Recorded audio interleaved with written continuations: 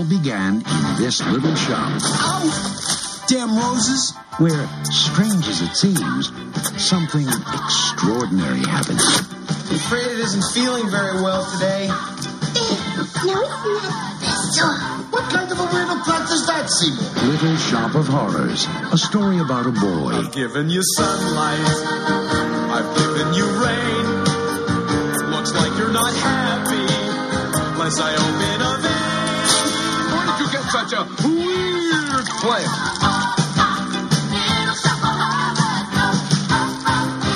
A girl. You don't make a nice voice when you live on Skid Row, Mr. Mushnick. Seymour, this is my date, my boyfriend. A florist. I'm telling you, Audrey, he's not a good, clean kind of boy. He's a professional. You'll be a 10. You have a talent for causing things. I'll be a 10. People will pay you to be in pain. I've been saving all month for this. I think I need a root canal. I'm sure I need a long, slow root canal. Feed me Seymour. And a plant. Feed me all night long. How am I supposed to keep on feeding you? Whoa! Now I'm just a mean green brother from outer space, and I'm dead.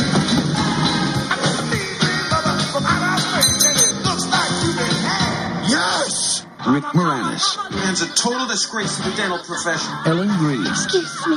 Excuse me, what? That's better. Vincent Gardenia. With special guest appearances by Steve Martin, John Candy, and Bill Murray. It's your professionalism that I respect. Little Shop of Horrors.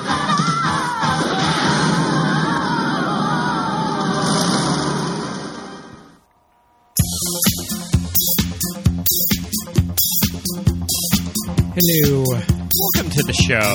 Welcome back to the Welcome show, back. everybody. I love this movie.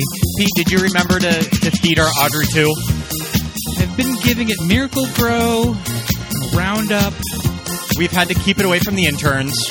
Oh It my does God. want to eat them. And they want to eat it. Mm-hmm. They love eating greens. Greens. Nothing but greens. Well, my name's Pete. And I'm Scott. And these are the movies that made us gay. Yay. We finally got our gay asses out of the 1990s. Oh, yeah. And we went to but the even year further back. I was born. 1986. We watched Wow. Little Shop of Horrors, directed by Frank Oz, with returning guest, Movies That Made Us Gay all-star, deep friend of the pod, Yes, indeed. Mitch Ralston. How are you doing tonight? Welcome back to the show. Hey, you cool ghouls and cryptids. Hello. Welcome back, What is friends. up? It's a beautiful night in Pasadena. It is. How is it over where you are, lovely Orange County? I don't know. I don't go outside. Who can blame you? Your social media content is on point, though. You're doing a good job on your I've social. basically become Roger the Alien, so... You're just like little. good. You're just like little Edie, always putting on a show for all of us on Instagram, keeping our minds off of what's Next thing going you know, on. I'm going to do a flag dance and everything. Oh, I love it. So we landed on Little Shop of Horrors because you really wanted to do it. Yes. Yes. So I wha- have a history with this movie. So well, tell us the why. musical more. Tell us why you wanted to do this delightful movie. So, when I was little, my brother directed a production in high school, and I idolized that whole production.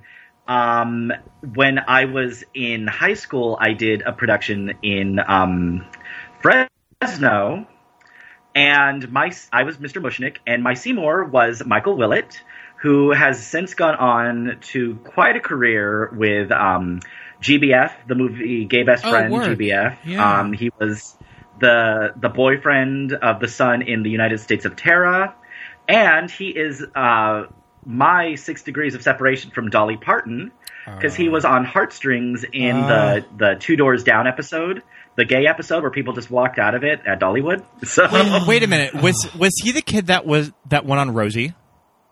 That was like the really famous child actor from the stage? No, that was... no, he was not. Okay. He's the other one from GFB. GBA. Yeah, he's the other from GBA. Yeah. Yeah. So, and then I did it again like 4 years ago, and I played like just the ensemble in that one. So I've done the show, like I know the musical like the back of my hand. Work. I've seen the movie so many times as a kid. It was when I was little, it was like the swear words. It was like safe swear words, like no shit Sherlock and tough titty. Yes. And so like I would say things that Audrey too would say, and my mom would get so pissed.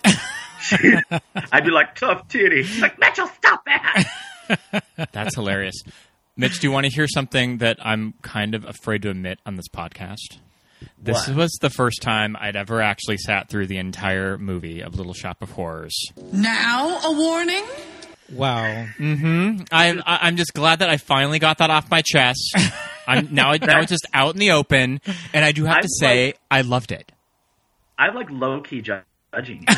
So it's one of those things that I've always been familiar with the music just because, I mean, we go to Quads in Palm Springs, which is like a video bar. We talk about it on this podcast, and we always see Suddenly Seymour and on Skid Row. So I knew those two songs pretty well because I always see them whenever we go in, but it was nice to see them in their full context. And, yeah, you know, the music, it being written by Howard Ashman. Yes. Howard Ashman, like, he is, like, really, as a songwriter, he's very instrumental in so many hits from our childhood. Oh, my God. He wrote The Little Mermaid. He wrote Beauty and the Beast. He's like a Disney standby. And unfortunately, he passed.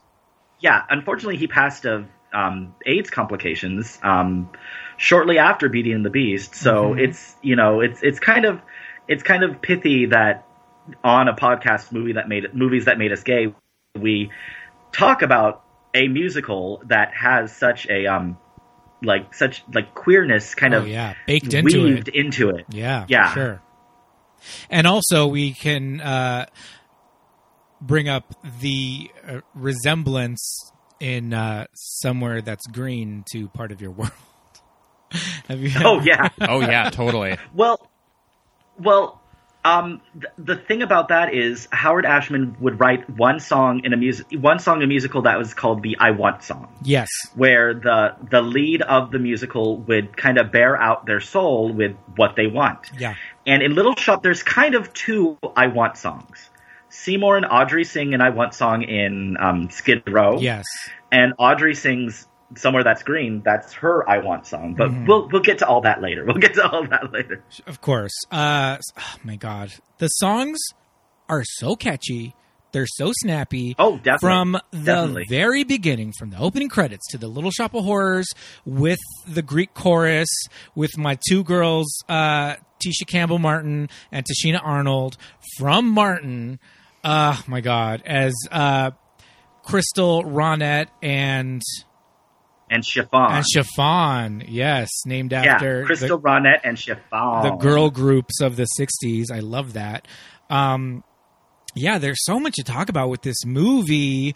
Not the least of which is, I feel like I'm definitely older than Scott. Mitch, I think I'm older than you. So I remember Head of the Class in the '80s. Do either of you remember Head of the Class? It's familiar. Okay, so it was a sitcom about... I'm pretty sure I've seen, like, an episode on, like, TBS. So Head of the Class was a sitcom in the 80s about an unorthodox high school teacher. And he got saddled with... I think he was, like, a substitute teacher or something. And it was played by Howard Hessman of WKRP in Cincinnati. And he's also in Clue the movie. He's the FBI agent that comes to the door and is trying to teach them about like, Jehovah's Witness... You know, and he plays this teacher at this New York Manhattan high school for gifted students.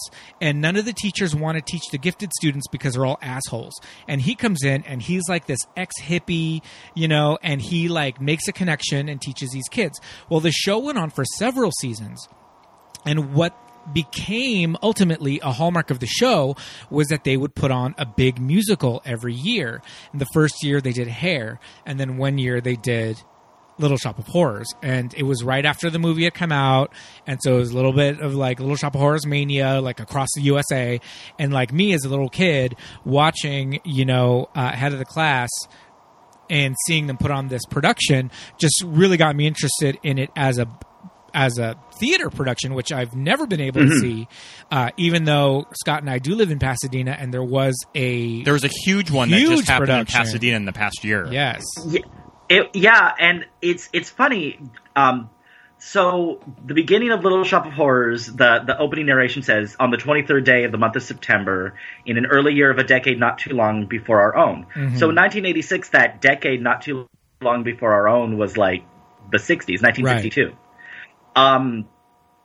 That production, just looking at the costume stuff, I'm like, did they set it in the 90s? Is that now the decade not too long before our own? Yeah, wow, that's amazing.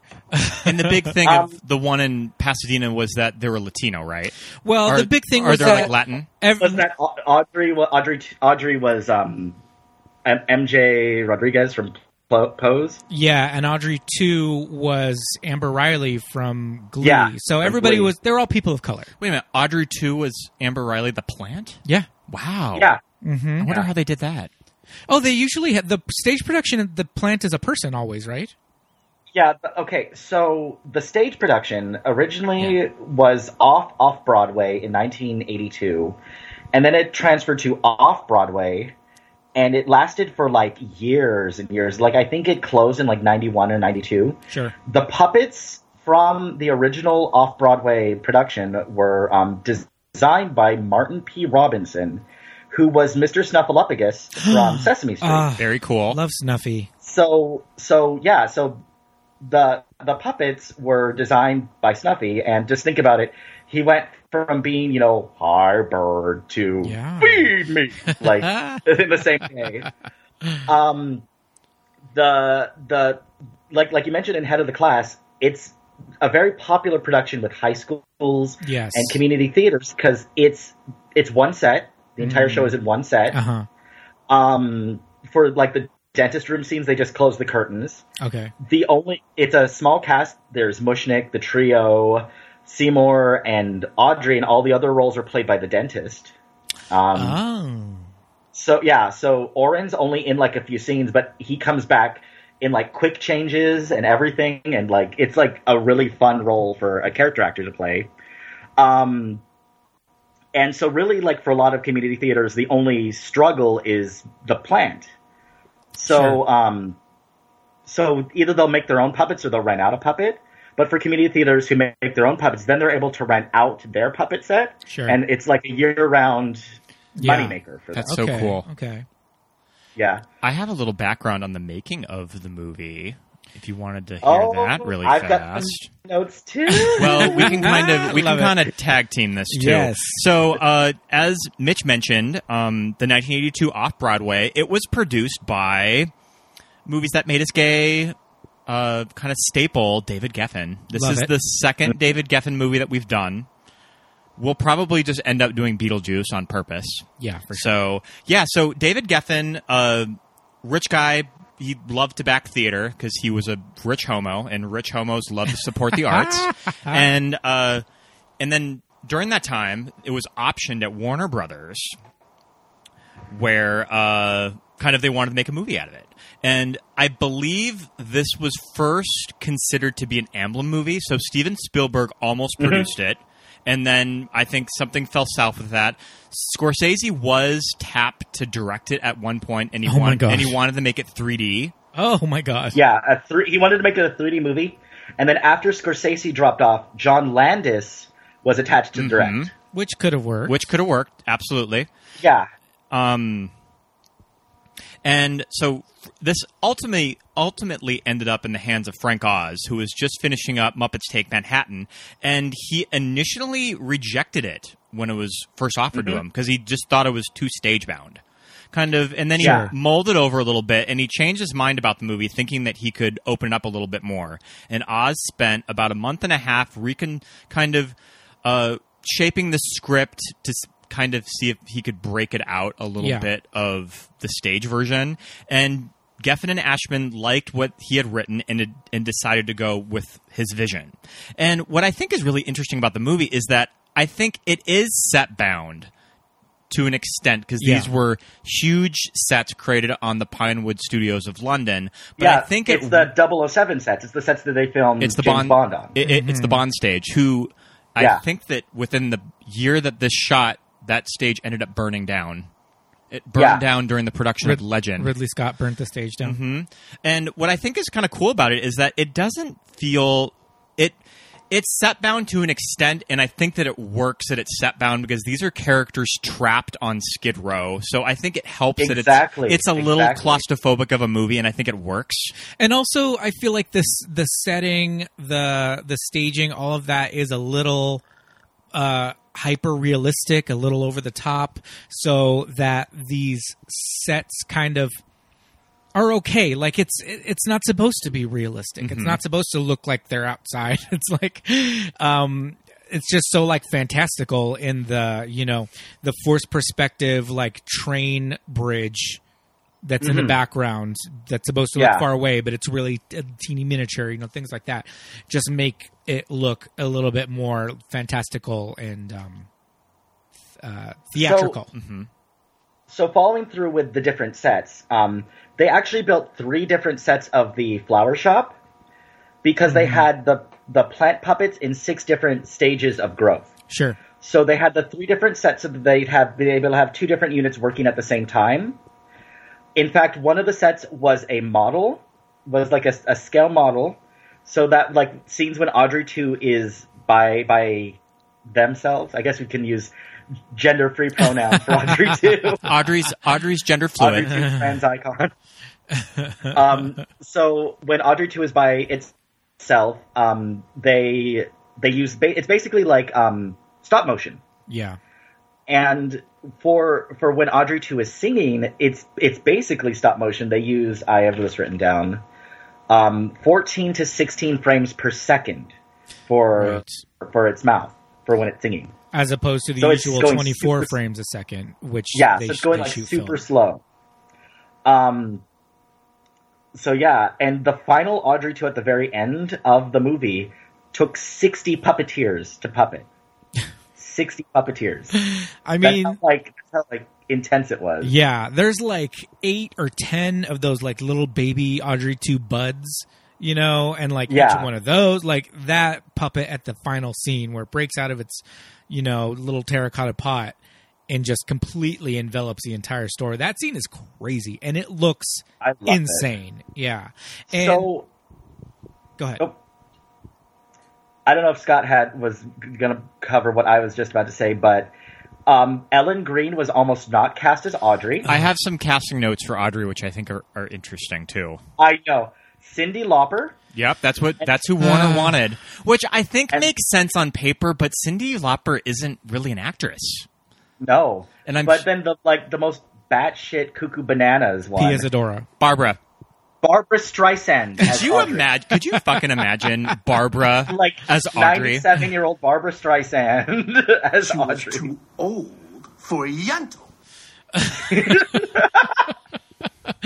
Yeah, I don't know if Barbara would have really fit into this. I'm sure that Barbara gave that a swift veto when that came across her desk. I'm just saying, I'm not mad at this Cyndi Lauper, idea. It could have worked, but I just don't think that Cyndi Lauper is much of an actress, though. I mean, maybe not, but we don't know. Have you heard any about the remake they're talking about making? Yes. Who they've been circling for casting for that? Yeah, so Scarlett is attached for Audrey, which I'm all about. Scarlett can sing, and I think that she would be fun to play this type. I would love to see her, but originally they were talking about Gaga as that. I'm just like, oh. And then she could have done it. Seymour, she's Audrey too. Seymour, Gaga as Audrey too. Rocket Man, our favorite, Taron Egerton, and then the flower shop owner, I believe Chris Evans is. Chris Evans about it. Chris Evans is in negotiations to play Orin Scrivello, DDS. DDS. Oh. Sure. Yeah. Mr. Mushnick is an old man. Yeah, I guess that makes sense. They cast Josh Gad as Mr. Mushnick and put like a shit ton of old age makeup on him. There you go. Chris Evans can do a really cocky shithead kind of a guy. Pretty much just playing the same character of Scott Pilgrim. Yes, the character that he played in Scott Pilgrim, exactly. I love Orin Scrivello, DDS. Doctor! I'm sorry, doctor! Okay. So, as much as I would have loved to have seen Cyndi Lauper, I think she would have been great, and I think we could have given her a chance to see if she does have acting chops. We'll never know. But as much as I would have loved that, Ellen Greene... She's so iconic in this movie. Iconic in this movie. So that singing voice. The first scene when they're just like bored around the like how they open it with them just all bored in the shop, no customers. I'm like, look. First of all, the set for the shop is gorgeous. Yeah. It's this like ornate building that I'm like wondering how Mr. Mushnick pays the rent there. It's Skid Row. The rent's cheap. Skid Row. Yeah, it's like 10. How much could rent possibly cost? $10? Yeah, in the 60s in Skid Row, $10. So they're like, there's no flowers, there's nothing in there. I'm like, no wonder they're a failing flower shop. It's a pretty sad floral shop. So she comes in, and there's like the film noir like like that type of music when she walks through the door. There's like snaps and everything. It begins on the shot of her heels, right? Yeah. Mm-hmm. And she's like a velociraptor the way she walks. Her like hands are all up at her chest. Yes. And like she's got this very like Peg Bundy way of walking. Yeah, the hands up by her chest. It's very Alexis Rose with just her hands up here. I mean, I feel like us three homosexuals are just a sucker for a big busted blonde with this wispy voice. Oh, yes. I love the Angeline types in movies and TV. So there's the iconic line in this movie when she's talking to Seymour about where she first met Orin Scrivello. We'll get to this later, but I want to bring this up about the gutter. And she said, "I would wear cheap, tawdry outfits, not nice ones like this." And I'm thinking to myself, her outfits aren't cheap and like the joke is that she's supposed to dress so scandalous, but she considers it nice. But they are nice outfits. Her dresses are really pretty. Like the because I have so many notes about the things she's wearing in the different scenes. Yes, and I'm like, this is like rockabilly style. Like it would be like a style icon. Exactly what I was thinking. Super rockabilly style. Because it's that era. So yeah, it's that era. So Mr. Mushnick is played by Vincent Gardenia in an I hate when actors play Mr. Mushnick too Jewy, dare I say. I mean, come on. Because it's a fine line between that character and a very bad stereotype. It's true. It's true. But I mean, part of it is how it's written. I mean, he's Mr. Mushnick. You know, they've got their main account is Mrs. Shiva. You know, they're dropping off like flies. And in the original, that's actually I have a note here. That's actually a character from the original movie. I was going to say Shiva. City Shiva.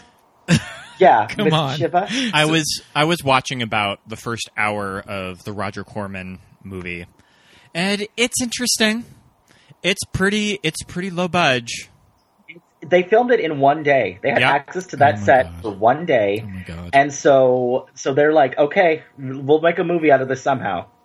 I can see how this B movie from the 60s, you know, in the late 70s, early 80s, got this reputation for being just this kooky, crazy movie that was just very underground and everybody just kind of found it and it got legs again, you know, and this also, like really cool downtown crowd. Well, and also Roger Corman just became a titan of the B movie circuit of the 70s too. And just how somebody like Howard Ashman, how just this like insanely talented, you know, homo is just like, that's it.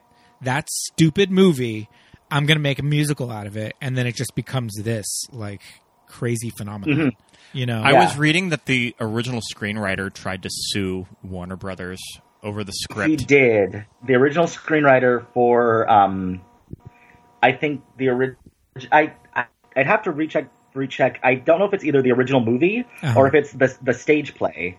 Oh, okay. But he did sue. There was a lot of litigation over Little Shop. Sure. Well, you know, anytime anything becomes successful, somebody's gonna latch onto it and try and get some cash. And I have a feeling that when you come at David Geffen with a lawsuit, David Geffen is probably going to win. Yeah. Yeah. Yeah, that is the truth. So they're like all bored, and there's this great scene of them just like kind of just the clock ticks, and then they're at a different position. Cuts. Yeah, clock ticks, different cuts. They're at a different position, and I'm totally skipping like the best line, like not one of the best lines, but like a really big character moment for Audrey is when she comes in. It's 4:00 in the afternoon. Mind you, her apartment is right across the street from the shop. Yeah, you can see into her living room window from the shop. You can see into her living room window from the shop. Yeah. It's 4:00 in the afternoon. What was she doing? Audrey, what are you doing all day? What are you doing all day? So she comes in and she's trying to hide her black eye, and it like breaks my heart because she's got her like purse over her eye, and she's like, "Hi, Mr. Mushnick." Yeah, that whole character beat of Audrey just What's shine? what's China? Just having bad taste in men. Yeah, but you know, don't meet nice boys when you live on Skid Row, Mr. Mushnick. But Audrey kind of thinks that she deserves. She Yeah, doesn't deserve anybody that's better what's sad about it. than Orange Scrivello DDS. And I'm thinking to myself, what did Audrey do in her past that is so bad? Because she keeps talking about how she doesn't deserve anybody better. She doesn't deserve a nice guy like Seymour. You know, the terrible things she did, you know, when she met Oren back at the gutter. And I'm thinking that she may have done a little bit of escorting over down at the gutter. Sure. That's what I'm thinking. Because she said she worked down at the gutter when they weren't making much money at the shop. Because, you know, the shop is... I want to say that there's a few more lines that indicate that kind of hint towards that, too. Because why else... She also mentions Daddy left early, Mama was poor. And Mama was poor. So she had to do something to keep... She has daddy issues. Well, for That's sure. obvious. Yes, indeed. So, I'm surprised she didn't like try to hook up with Mr. Mushnick. Oh my God! What if that's how she got her job? He was too nice to her. It's so interesting because I almost think going into it that it's a father and a daughter relationship, right? Until you get those lines in the song. Well, that's so. That's when I played Mr. Mushnick. That's really how I played the role. Was like he sees Seymour and Audrey as his kids. I mean, he adopted Seymour. Well. He adopts Seymour in the play in a song that they cut from the musical, but from the movie. But he's Seymour's adopted father, but he's also Seymour's slave owner. Oh yeah, Seymour's totally like he's an indentured servant. Yeah, this is like the bus driver is like trained to see Seymour. Like, hey, do you need help? Yeah. Do you think that he's paying rent in that sad basement apartment? No, he says that Mr. Mushnick lets him live there. And all he has to do is work in the shop, and he gets every other Sunday off. Whew. Yeah. Yeah, Seymour's being he's being human trafficked. Yeah, he's definitely being human trafficked in this situation. And that's this is so depressing. Yes, and that's the thing about Mr. Mushnick, because he has different layers to his character, because he's constantly telling Audrey that, you know, you're too good for this guy. You need to dump him. He's not a good person. You know, get rid of Oren Scrivello, DDS. He's also telling Seymour, you know, I think he kind of eventually towards the end, it sounds like he's trying to tell Seymour, like, just run, just get out of here. Just don't look back. But then also, 5 seconds later, he's just like, you know, or else I'll turn you in, kind of a thing. Mm-hmm. You know, so he's got some, like, two-sidedness. Like, he's good some of the time, mostly good, but then when it comes to, like, his business, I guess, he's just like, well, out for himself. So do we agree that Seymour's character, to kind of grow a backbone, ultimately kind of needs to discover Audrey too? So do you think that it kind of makes him come out of his shell? Script. Yeah, there's actually notes in the script that is exactly what's going on. It's in its heart. Little Shop of Horrors is a Faust story.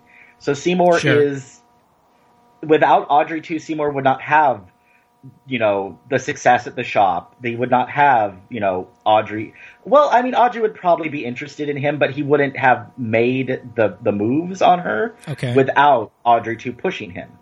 So really, it is, in effect, a Faust story. Right. Audrey 2 makes him more successful, and kind of Seymour wants to impress her. Thinks that kind of getting famous for this Venus flytrap will ultimately kind of win her affection. So it's like 6 o'clock.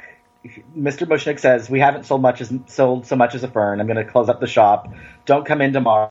I'm going to burn down the shop and claim the insurance money," or something like that. And then we meet the trio while they're in their street clothes. Their street clothes. They have like their Greek chorus outfits, and then they have their street clothes. Yeah. And they show up in both forms. And that's what I mean when I talk about how this movie is so fantastical, because when we're first introduced to the Greek chorus, they're in these 60s girl group bubble skirt, it's pouring down rain on Skid Row, and they're walking across the street as it's pouring down rain on this set, and they are completely dry. There's magic in this, staging. And then when we see them in their real lives, they're just teenage girls. When they're dressed as the chorus, they look like women, and they're singing these songs, and they're powerful and awesome. But then when we see them in the reality of the movie, they're just kids. They're kids that are skipping school, and they just live in. They on the split shift. Yeah, we split. We went to school to the 4th grade, then we split in this gross neighborhood. The around the way girls. Yeah, and I love it, and I love them. And that's just how do you intend to better yourself? Better ourselves. Mister, when you from Skid Row, ain't no such thing. Just real quick, is this Frank Oz directing a movie on his own for the first time? I believe he co-directed The Dark Crystal with Jim Henson. Yeah, and same with Muppet Caper. And Muppet Caper. And it makes sense that they wanted someone that could direct puppets. Kind of Muppets Take Manhattan and Dark Crystal were insanely complicated movies with effects. I always say when I'm watching this movie, when you watch the staging of Skid Row at the beginning of this movie. Oh God, yes. It's it could be a bit on Sesame Street with a bum laying in the gutter, just lifting up his head and looking into the camera going, downtown. All of these little characters off to the side. In the Muppets, it would be, a vegetable. Background Muppets. It would be a vegetable cart. And the broccoli, and the broccoli and the carrots would just say this little background, singing. You're just describing the "There Goes Mr. Scrooge" song from right? Exactly. And when you watch that and you watch this next to each other, it totally tracks. And he's directing it like he would direct a Muppet movie or a scene out of a that scene, that number is gorgeous. Oh my God, so good. I love. When Seymour is up against the fence, and all the bums are climbing up against the fence, that's a visual there. It's a visual, and the song is so triumphant, but it's about such horrible conditions. How they're all stuck in the situation. Yeah. Who's the homeless? And you can almost say that this is the "I Want" song for the entire cast. Oh, of course, yeah. Totally. Because everyone's talking about wanting to get out of Skid Row. Yeah. Seymour, Audrey, Mr. Mushnick doesn't really have anything to say in the song, but you could also make an argument that it's also his "I want to get out of here." Yeah. Everyone song are singing about how miserable they are there. And the lyrics are amazing. You disinfect terrazzo on the bathroom floor. Yeah. And 5 o'clock is even worse. Yeah. The lyrics are crazy, but that's Howard, though. Uh-huh. That's when you really break down part of your world and poor unfortunate soul. It's all this crazy wordplay, and it's that's just these hallmarks of this songwriter that are just crazy. Do you know who the actress is who's the homeless black lady that opens that song? I do not. She was a big singer, wasn't she? She's so good. Yeah, she just says that one line. Whenever we're at Quads in Palm Springs and they start on that song, people lose their goddamn minds when they hear her begin Skid when Row. she opens it. Yeah, it's true. It's true. That is a sing along. Like that song is a massive sing along, and it's so good. Mitch, we'll bring you to Quads. I think it's right up. I know that you aren't super into gay bars, but this is right up your alley, though. It's so much fun. And they play it every night. They play it in Suddenly Seymour every night. I have to mention, you mentioned that this production is a big hit with high school and musical theater productions. And if any quick YouTube search, you will find that is the case. Many high school productions. There are many varying levels of success. But then you can find one of my hobbies is watching like really ratchet productions of like Little Shop where like they make a paper mache Audrey 2 and like I don't even mind that because it's like you got to deal with your budget, but it's like these kids just over singing the hell out of these songs, just doing runs in these songs that just do not need to be there. Like 27 doo-wop girl. Yeah, for sure. But I really like the idea of Audrey 2 kind of showing up during this total eclipse of the sun that they keep referencing, which I don't think is even the total in eclipse of the heart. the original movie. I don't think that's in the original movie of what I got from it. It's not in the original movie. In the original movie, Seymour like crossbred Audrey. It's just a very Gremlins kind of origin. Like he just gets them from like the old Chinese man. That number, Dadu. Mm-hmm. I love Audrey 2. Back to it too. Yes, yeah, just the Dadu, and then it cuts. So Seymour brings out the like tiny baby Audrey 2 in a classic Maxwell coffee can.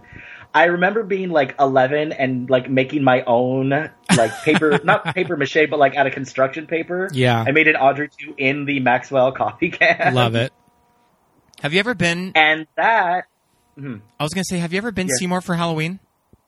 No, I've never done Seymour for Halloween. That would be super cute. That vest, zip up sweater vest. Like, where do you even get Venus that? I love it. Flytrap. But just carry it around, yeah. We've yet to talk about how kind of unexpectedly hot Rick Moranis is in this movie. Oh my god. I think he's totally cute. He's so cute in this movie. Yeah, it's like really? Where did this come from? Let me just say this. Down Gravedale High, Rick Moranis.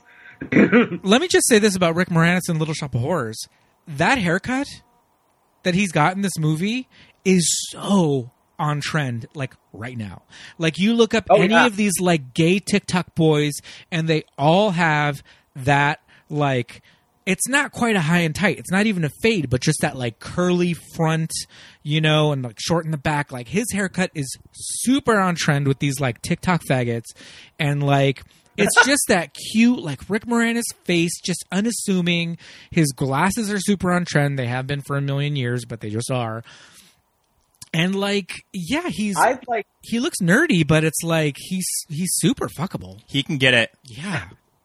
Like the fact is Rick Moranis, when his wife passed away, he retired from acting to take care of his kids. Yeah. And I'm like, oh my God, my heart, I can't take it. It's too cute. Yeah. Every little bit about him is just made really? millions and millions of dollars off of the Honey I Shrunk movies, and he just pieced out. Yeah. Started teaching drama, and like that's it. He disappeared. He actually, I think he's back. I think he's like a secret musician. I think he's a secret country music musician. I believe he has some country music albums out there.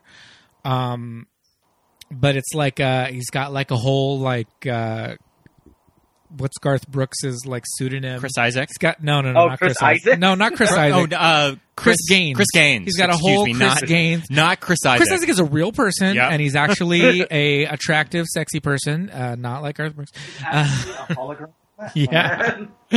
Yeah, but I could be wrong. I could be completely making this up or pulling it out of my ass, but I believe that Rick Moranis has a secret country music career, but yeah, he's kind of making a little bit of a comeback these days. People are really discovering how cool he was, but it's like, even when you think about Dark Helmet and Wayne Zielinski and Louis Tully, all these characters, he plays these classic 80s nerd characters, but there's something about his portrayal of Seymour, in his styling, in his acting.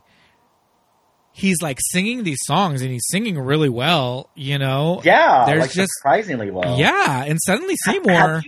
Have you ever seen Streets of Fire? Yes. Rick Moranis in Streets of Fire. Yeah. Streets of Fire is another one. That's like a secret, like, what? Where did this come from? Oh, I love Streets of Fire. Yeah, and I feel like people have been sleeping on Streets of Fire for a long time. Who is Michael Paré? Yeah, it's Paré. Yeah. Yes, Paré can get it in that movie. Michael Paré is super sexy in Streets of Fire. Does that have Diane what's her Lane? name? Please, Ellen. Diane Lane. Yeah. Diane Lane, yeah. Serving the OG bitch face in that movie. Oh my god. Yes. Okay, we got to get back to Little Shop. We're like, this suddenly become us talking about Streets of Fire instead of Little Shop of Horrors. That's okay. We're all about tangents We've been talking here. for almost an hour, and we're like barely on the first scene. You know, we don't have to take this movie beat by beat, because I think it deserves us just kind of talking about the overall themes. So if we don't explain the entire plot, that's okay, because there are things that we do need to talk about, like the fact that Rick. You mentioned earlier the frame rate problem that they encountered, because the bigger the puppet got, the less realistic it looked when they were puppeteering its singing. You know, the special effects people have encountered this with. Do you remember in Return of the Jedi, the Rancor? It's like that big dragon thing that Luke fights. It was the same thing. That is a hand puppet, and when you see footage of it as a hand puppet with somebody's hand in it, it looks like a doll. But what they found out was, and Phil Tippett found this out, Phil Tippett, who is a fantastic stop motion producer, and Phil Tippett, famously, his credit on Jurassic Park is, it's not Dinosaur Wrangler. He pretty much did... He did the stop motion work of the Velociraptors in the kitchen, and they just ended up doing that scene and just copying it like beat for beat of what Phil Tippett in CG created. Yes. So when you watch the original kind of the concept art or like video of the raptors in the kitchen, they pretty much just did that beat for beat. Yeah. So this brings up something really interesting, because Audrey 2 had to be filmed in 14 to 16 frames per second. Yep. When Seymour is interacting with Audrey 2 in Feed Me, he has to move at 14 to 16 frames per second as well. Yes. So Rick Moranis is like acting in slow motion during that number. It's like when they do music videos and they have to change the speed, you know, to get slow motion stuff. They have to slow the song down so the lip sync can match. It's funny. The speed of it when it's played back at normal speed. This is kind of a random tangent about that, but I remember watching the commentary for American Beauty, and Sam Mendes mentioned that Mina Savari had to do that in the rose bed. Yeah, which she had to move her. She had to move her hands really, really fast. Yes, sometimes they have to do it in the other direction if the scene is in slow motion. But this scene was going to be in normal speed because and they had to film it they slower. could only get when they slowed it down. That's when the puppet realistically looked like he was talking, right? Yes. Yeah. And I'm here to tell you that puppet. It's pretty impressive. The lips. I'm like obsessed with the Audrey 2 It's insane. lips. And you just would think off the top of your head, you're like, okay, it's a big plant puppet, so there's got to be somebody standing in the stem. No, there's not, because that stem is not big enough for somebody to be standing in there. Yeah. So it's like, how the fuck did they manipulate this huge, Venus flytrap bulb and have realistic mouth movements that matched the lip sync to the songs? What? How did they even do that? It's so insane. And Rick Moranis has to act in slow motion against with that giant puppet. Yeah. I bet those were amazing. I bet those were long set days. So I found the image when you watch Jurassic Park and the closing credits come up. There's a credit that says Dinosaur Supervisor, and it says Phil Tippett. So the meme is like, you had one job, dude. You were the dinosaur supervisor, and you fucked up this bad. But yeah, so this kind of like speeding up, playing with the frame rate really helps something that's a puppet or something like that to look a little bit more realistic. And yeah, so it's really insane that they had to go through these lengths, but it worked, man. I bought it. I love in the scene after Seymour first brings out the plant and puts it in the window, and it's like, just because you put a plant in the window doesn't mean customers all of a sudden, and then all of a sudden Christopher Guest walks through the door. Yeah. That shit is so funny. I love all the customers just coming in and just throwing money at the cash register. And it's like, and I love it because it's like, he mentions it's 6 o'clock. Where the hell are all these people just appearing at 6 o'clock? They're walking home from work. Through Skid Row. And the two bums in the window who, like, when he says twice as many, and they, like, mouth to each other. Twice as many. I love those two bums. They, like, mouth to each other. Those two bums in the window in that scene, I laughed. I LOL'd, like, straight up last night. I was like, and I love when all the customers are, like, swarming in the shop in that scene. And then they try to come in, but then, like, the customer, like the customers leaving the shop and they're like pushed back. It's like they couldn't even get in. Yeah, love those two bums. Super funny. And Christopher Guest's delivery is so stupid, but it just... I love it. It makes works. sense. Mm-hmm. But the thing is, Scott mentioned this like almost robotic. Scott mentioned this last night as we were watching it. The main three, like all their performances or all their delivery just kind of sounds super like a stage production. Mm-hmm. It's very heightened, very heightened. You know, Audrey obviously is heightened, but even Seymour, when he's talking to Audrey, it's very earnest and everything's up here, you know, and Mushnick is just super over the top with his, you know, accent. And the character acting that Rick Moranis does when he falls over. That's like a straight up a trip that you would see, like on stage. It's like vaudeville almost, just so it would read in the back row with a box of plants. Yeah, which is like, and then after that scene, like they're all like, "Oh, my children, I'm going to take us to dinner," and then like Audrey's like, "I can't, I have a date." So then like that, I don't like on cue the plant like wilts. Yeah, and so Mushnick's like just.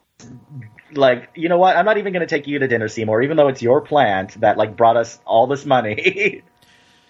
So, we have to eventually get to. I forget the song title. For Me? Yeah, "Grow for Me." When he finally discovers that it's blood, it's human blood. Well, that shows to us that Seymour is living in, like, you see his like squalid little like dirty cot in the back room his sad of little basement apartment. Shop. Yeah, for sure. The baby plant in that scene, that's some amazing puppet work with when it actually grows in camera. How the fuck do they do that? Not only it growing, but like the whole work where he pricks his finger and then he's sucking on, and then you see the baby plant go like, like give me some of that. How do his hands towards it. And the plant like tries to bite, and he pulls it away, and then he gives it the other hand, and then the plant's like nuh-uh. Yeah. That's amazing. That's just the fact that that's all puppetry. Yeah, it's all in camera. I'm just amazed with that scene. Yeah, it's really good, and I think what makes it so amazing is that when you look at it, like I was saying before about the bigger Audrey, and you're just thinking maybe that's a person in there in the stem. Well, you just think with the plant. Like Kermit, it's like a hand, but it's not. Mm-hmm. It's not. You don't see. You watch it and you're like, that's not somebody's arm in a side of a puppet. It's too small. Yeah, it's too delicate. Yeah. So that's when you're just like, it's like those weird. It's like those bizarre shots in all the Muppet movies when they have Kermit or Gonzo just laying on the ground. Yeah, and they just like, and they just sort of like look up or something. They just sit up. and you're just like, where's their hand? They're doing it with like some robotic. Yeah, there's some or crazy. when they like ride bicycles in like Yes. Muppets Take Manhattan. That or still blows me away. I still have no idea how they did that. And even when Wanna know how they did that? when it's Brian explained to me, Henson was on I a still can't bicycle. quite wrap my mind around it. Yeah. Brian Henson was on a bicycle in front, and there was another bicycle in back, and they kept them taut, and that's how they kept them like up like that. I think So- there's a lot of different, like each shot is like a different Yeah. mechanism. We just To get it revisited Great Muppet Caper. I love the I Great love Muppet it. Caper. Lady Holiday. Lady Holiday's everything. These aren't breathing down your neck. Every single shot of Miss Piggy in that movie where they use a full body stand-in is very unsettling, though. Oh, that's Muppets Take Manhattan when she's like skating. Yeah, when she's skating in Central Park. There's a few weird shots yeah. of Great Muppet Caper where they use a stand-in, Where and it's so very annoying. weird. yeah. This works for Little Shop, this conversation, because in a way, Little Shop was directed by Miss Piggy. Yes, indeed. Yes, indeed. Yoda and So Miss Piggy.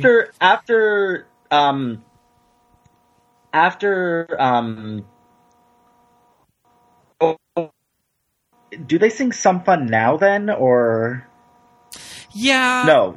Audrey's Somewhere That's Green, and Some that's Fun is right Audrey's after Somewhere That's Green, yeah. Yeah, that's Audrey's I Want song. Yeah. And I just noticed something rewatching this that broke my heart, and I love it, that there's that detail. Audrey, while she's singing the song, well, first she has the little scene with the trio, and they mention, who is this, like, you dump the chump, get yourself a real man like Seymour. Yeah. Oh, I couldn't possibly with Seymour. So like you just said that, there's that whole scene. She goes into her apartment and she picks up a stuffed dog. Mm-hmm.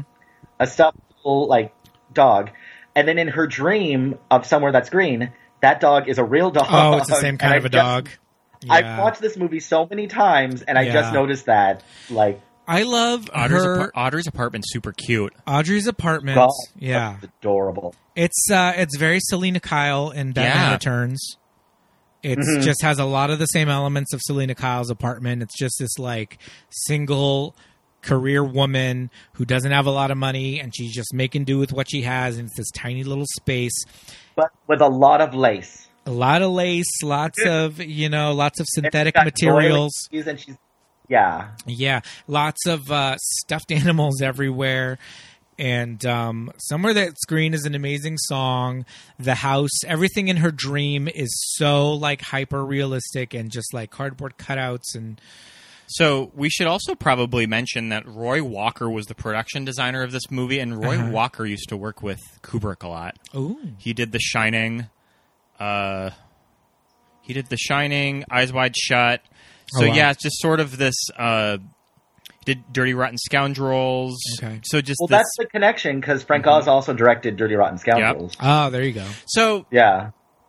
we were wondering if David Geffen probably pursued Tim Burton after Pee-wee's Big Adventure, because there's certain sets of this movie that do look like they were pulled from Pee-wee. From various Tim Burton movies. Honestly, like, Somewhere That's Green is very Tim Burton. Yeah. Like that whole 1950s suburbia aesthetic. For sure. That is very much like Edward Scissorhands. Yeah, it's Frankenweenie. Yeah.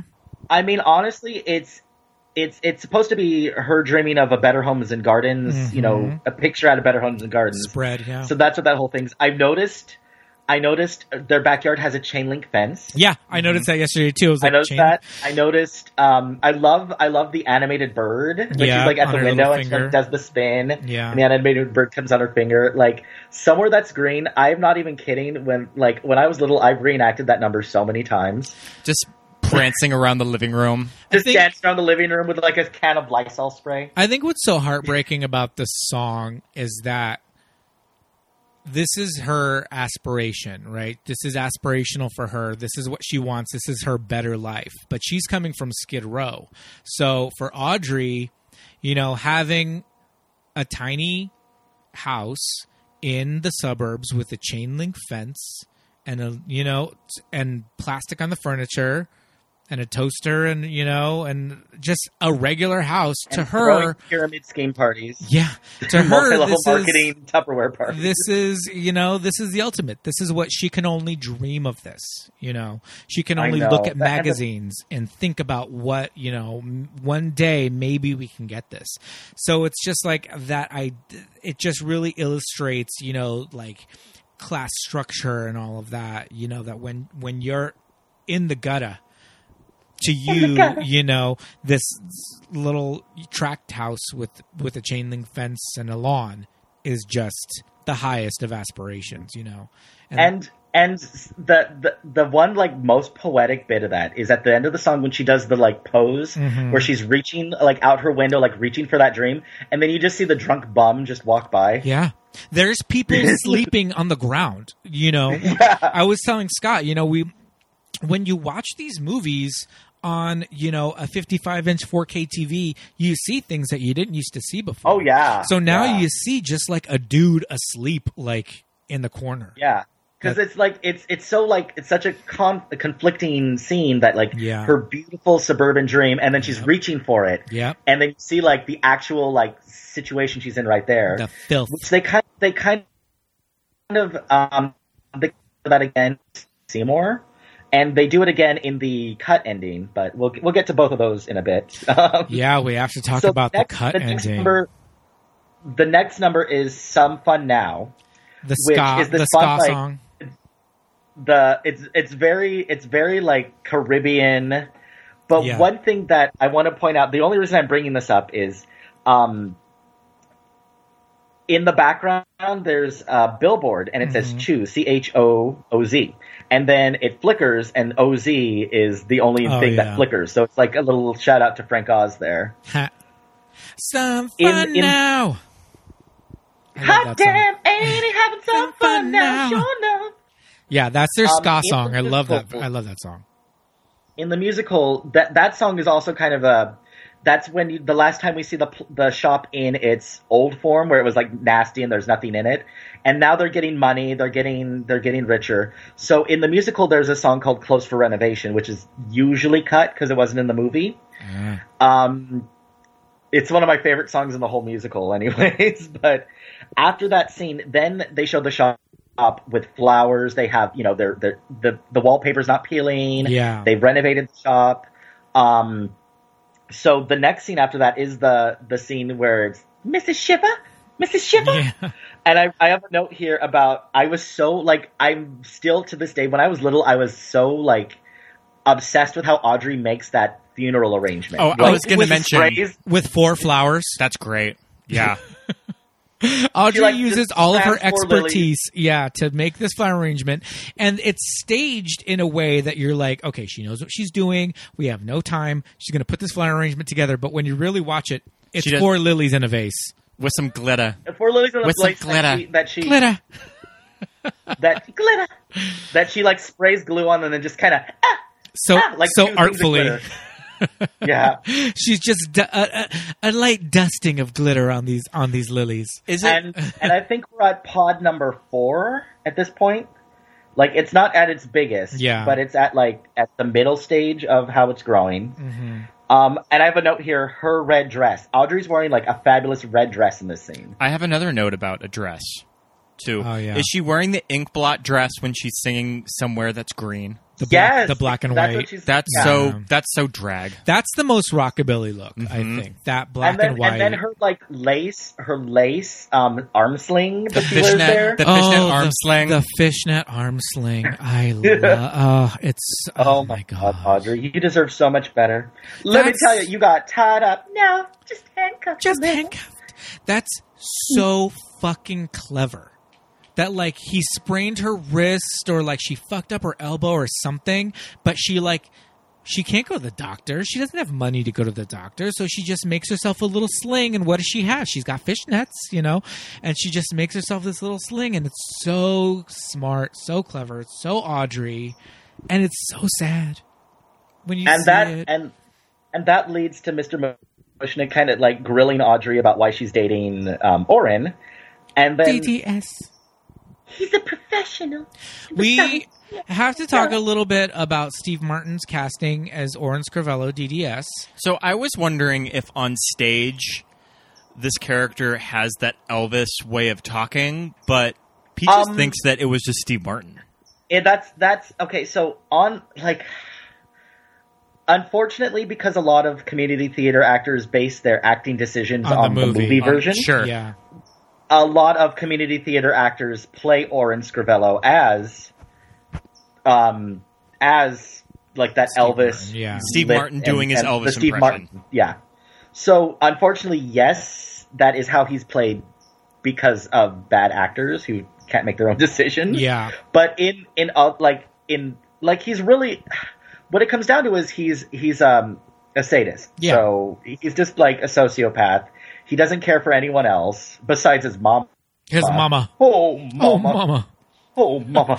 That shrine is so awesome. And it's bike. I laughed and so it's hard. so out of nowhere, too. It's so out With of nowhere. Christmas lights.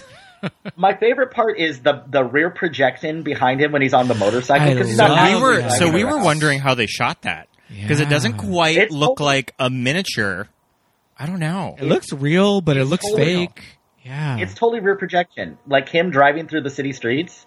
That's rear projection. But like when he like takes off with Audrey and she's like pushing the cycle, I have no idea. Right. No. But we're saying, where did they get the footage of the rear projection?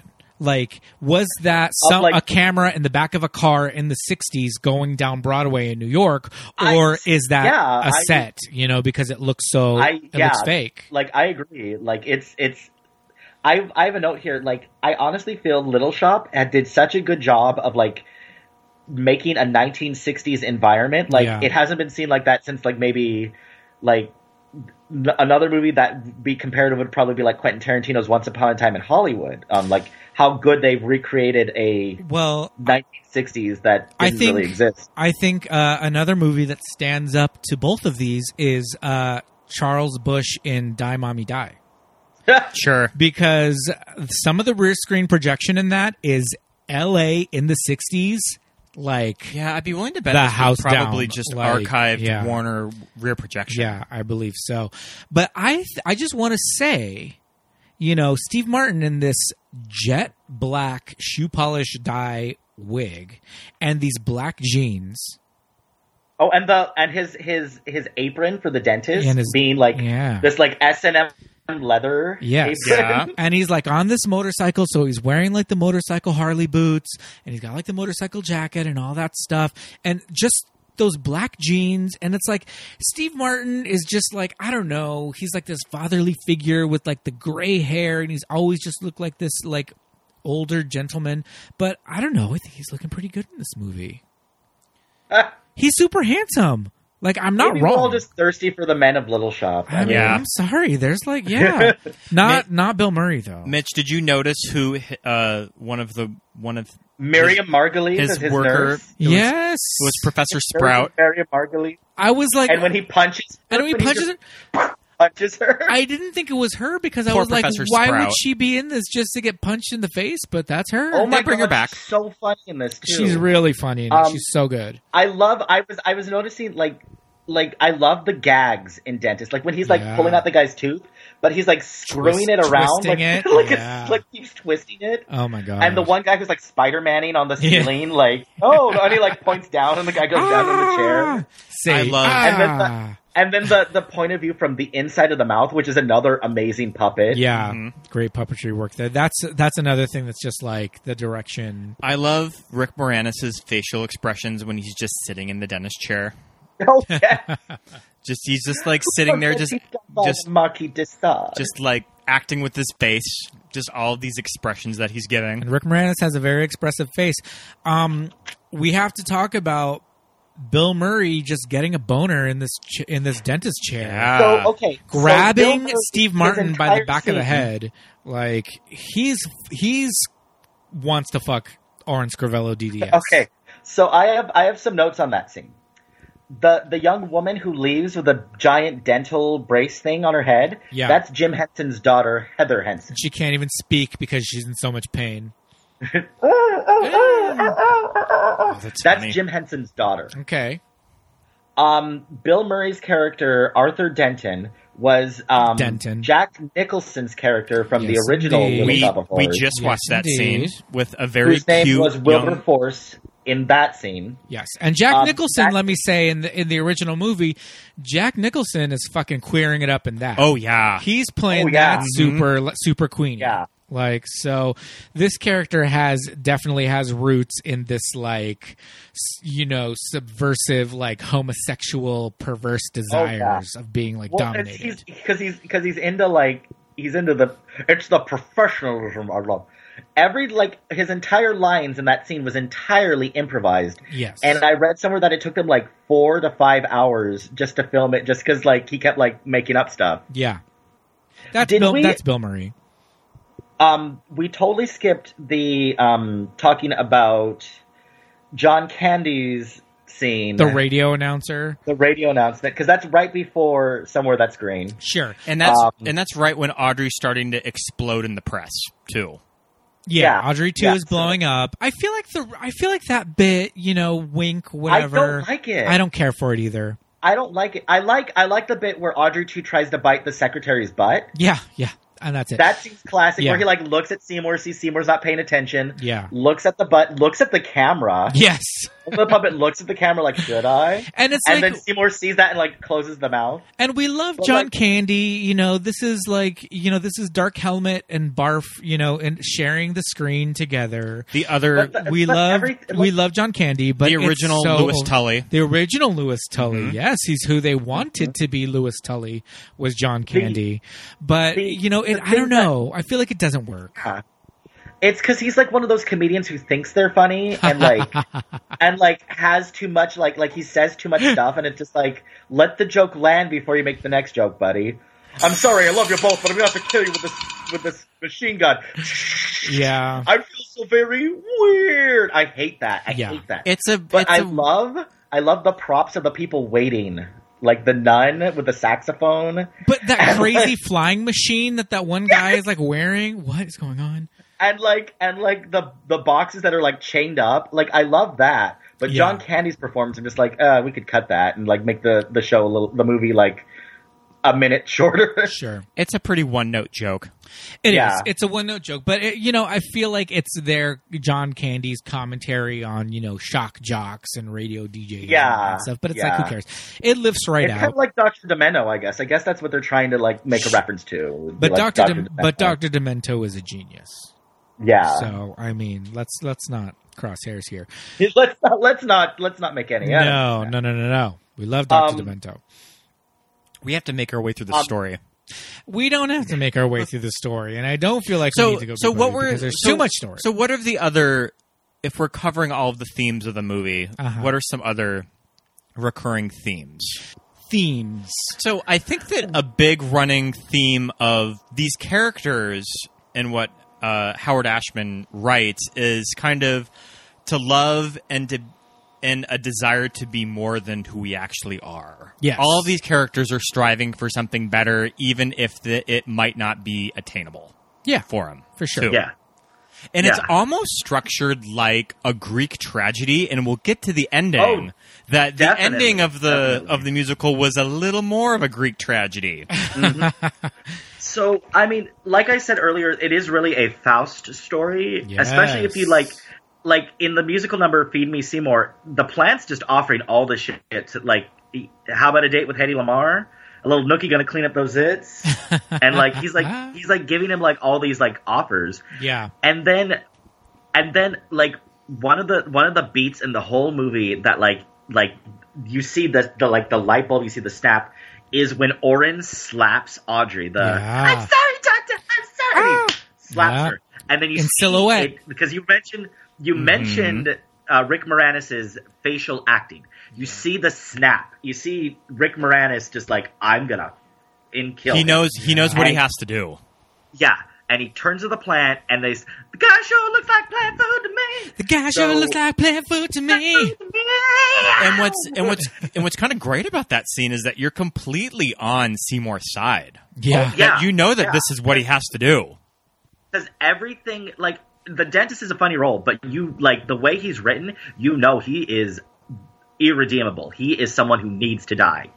So when Seymour goes to like kill him, it's kind of like because I always had this argument with my brother that Seymour never actually killed anyone. No, not in the movie. Yeah. Well, I mean, you can make an argument that he killed Mr. Mushnick, but yeah. He like the whole scene with the gas mask. Yeah. When Oren is like choking on the gas mask. Yeah. It didn't really. I mean, but so in the musical, there's a wonderful number called "Now It's Just the Gas," and Seymour has the lyrics. What we have here is an ethical dilemma. Lest I let get the mask removed, he doesn't have a prayer. True, the gun was never fired, but the way events transpired, I could finish him with simple laissez-faire. So, wow, very good. Oh yeah, I've done the show like twice. I know everyone's number. lines. So he basically kills through inaction. Right. Oren. I have notes here about the scene, the dental slide that Oren shows Seymour. Like, oh, what is that? It's a dog's mouth. Gross. So awful. It's so gross, and I love it. So gross. It's like, remember The Simpsons, the big book of British smiles? Yes. That's like, Lisa needs braces. Here's Lisa in 2 years. And 5 years. The line there that like just another beat that like makes this movie. When he's dying, he's like, "What did I ever do to you?" And Seymour's like, "It's not what you did to me. It's what you did to her. Her? Ah. Which her? Oh, her." And then he dies. Yep. Oh. Yep. So that's the end of Act 1 in the musical. And in the musical, the trio sing, "Shing-a-ling, what a creepy thing to be happening." But in the movie, because it has to be more... Look out. More cinematic. Yeah. In the movie, it's more cinematic. They have like this almost Alfred Hitchcock, where the shadow of Seymour with the axe, chopping him up, man, and him and little Rick Moranis dragging this body bag. Yes, so funny to the shop. I think is so funny. You notice the blood in that scene. Notice that it's kind of like a brown, right? I made a note of that because I feel that like if it was more red, that would have changed the rating. The rating, yeah. Kind of like in Star Trek 6 when they were killing the Klingons and it's like this purple blood, like kind of like bubble gum. Yeah. So I wrote that down because I was noticing that because I'm like, I've watched this so many times I've never noticed that the blood isn't really red. Sure. It's more, and so I think maybe in like Sweeney Todd I was made fun of how the orange blood is. Maybe they made it orange so that it's not like a higher rating. Yeah. It's like in Kill Bill Volume 1. They made that entire Crazy 88 scene black and white. Yep. Because there's so much blood on Uma Thurman. There's so much. Maybe if the blood isn't red, it won't cause a higher rating. Yeah. So that's probably a thing. Which I'm surprised that Audrey 2 doesn't want to eat someone that's alive. You would think that Audrey 2 would want blood from she says it has to be fresh. Must be fresh. Okay. So freshly killed. Yeah. So she's not specifically saying give me somebody alive, but she is saying you can't just give me a steak. That's not going to work. I'm going to go to Schmendrick's and get you a nice chopped sirloin. Schmendrick's.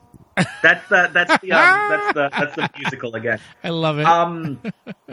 So the scene before that, Seymour's talking with Audrey about like maybe going shopping. Yeah. And in the musical, they kind of allude because like he's like, "Oh, I'm going to show you something, Audrey," and he comes out wearing Oren's leather jacket. Yes, we saw that in the staged reading with Ellen Greene and Jake Gyllenhaal. With Ellen Greene and Jake Gyllenhaal. That was so sweet. So sweet. And let me say this about Ellen Greene: when was that done? It was only done like a year and a half ago or so. Yeah, it was like a few years ago. It was like 2 or 3 years ago. So this is fully like 30 years later. And Ellen Greene, those bosoms still snatched. Those bosoms still look pretty perky. God, those bosoms look amazing. The face is snatched. We haven't really gotten that deep into Ellen Greene, but I remember seeing Pushing Daisies and going, "Oh my God, she's Audrey, so amazing in Pushing Daisies, so good." She's got like an eye patch and like all. Oh no, that's Swoosie Kurtz. That's Swoosie Kurtz as the eye patch. Okay, sorry, but she's one of the like spinster aunts, and it's just like the darling mermaid, darling, and like she was actually in like an HBO or Cinemax made for TV movie where she was like a a pastor or like a televangelist, and she has to solve a murder or something. It was called like Glory, Glory. Oh I bring this up because I know Jacob's going to listen to this episode, and if I didn't bring up Glory, Glory, I know he's going to like freak out. But we always share this. There's this really tacky music video in it, and it's Ellen Greene singing this like soul song, and it's so tacky, and I love it. Her voice. Everything I needed to know about being sexy, I learned from Ellen Greene in Little Shop of Horrors. So how to carry yourself. How to get a man. Let me ask you this about Ellen Greene and her performance. Now, she's playing Audrey, and Audrey's got this crazy Brooklyn accent, and she's got the lisp, and she's very up here. Everything's super high, and she's Audrey, and she's very, very feminine. And when she sings, she belts. She belts, and she belts it in the accent too. She's belting. Yeah, and that's some talent right there. She's doing an accent. She's doing a voice in the singing, which is crazy hard. Everything is. She's not in her head voice. She's in her diaphragm. Everything is coming out of her belly when she's singing this stuff. And what I noticed in the staged reading with Jake and with Ellen is that when she would go into these belting, runs, A, the audience would applaud, but B, they would laugh. So is she doing that for comedic effect, or is that just how Ellen sings? That's really how she sings, but I think part of it is a comedic effect because Audrey's this like the way she performs Audrey is this very like over the top, but really like not realistic, but like she's an over the top, almost drag queen. Yeah. She's almost a drag queen. Yeah. Her hair is her hair is almost bigger than her shoulders. Yeah. Oh yeah. The proportions are crazy. And that perfect like swirl. Suddenly Seymour is the next musical number. Which it's so good. That's my favorite. Oh my god. The way it is filmed is so poetic. This broken down, these ruins, but if you look closely, you notice what's growing. The ruins are growing. There's plants growing on those brick ruins. Yeah. So it's showing that, like, it's kind of illustrating Audrey and Seymour's. They're in like the rut. They're in the gutter. They're in Skid Row, but they have hope. Yeah. On top of this broken down, broken down like building that probably fell over. Yeah. This flop house that there's like they can daisies and plants growing. Yeah. But it's also kind of ironic that it's plants growing through there. Well, true. It's symbolism. Yeah. It's symbolism for hope, but it's also plants. We just watched Mahogany with Diana Ross from the 70s. Men love me, the women love me. Everybody loves me. Mahogany. I'm a winner, baby. So the thing about Mahogany is that it is the south side of Chicago in the early 70s. And what we really noticed about this movie is that it was shot in the south side of Chicago in the early 70s. So unlike Little Shop, Mahogany is going for realism. But what you get is, fuck, man, this area of Chicago was like urban blight. Blight. And that's some Candyman shit. Oh, this is definitely some Candyman shit right here. No, don't say it one more time. I know, that's twice. That's twice. We only have 3 more. This is,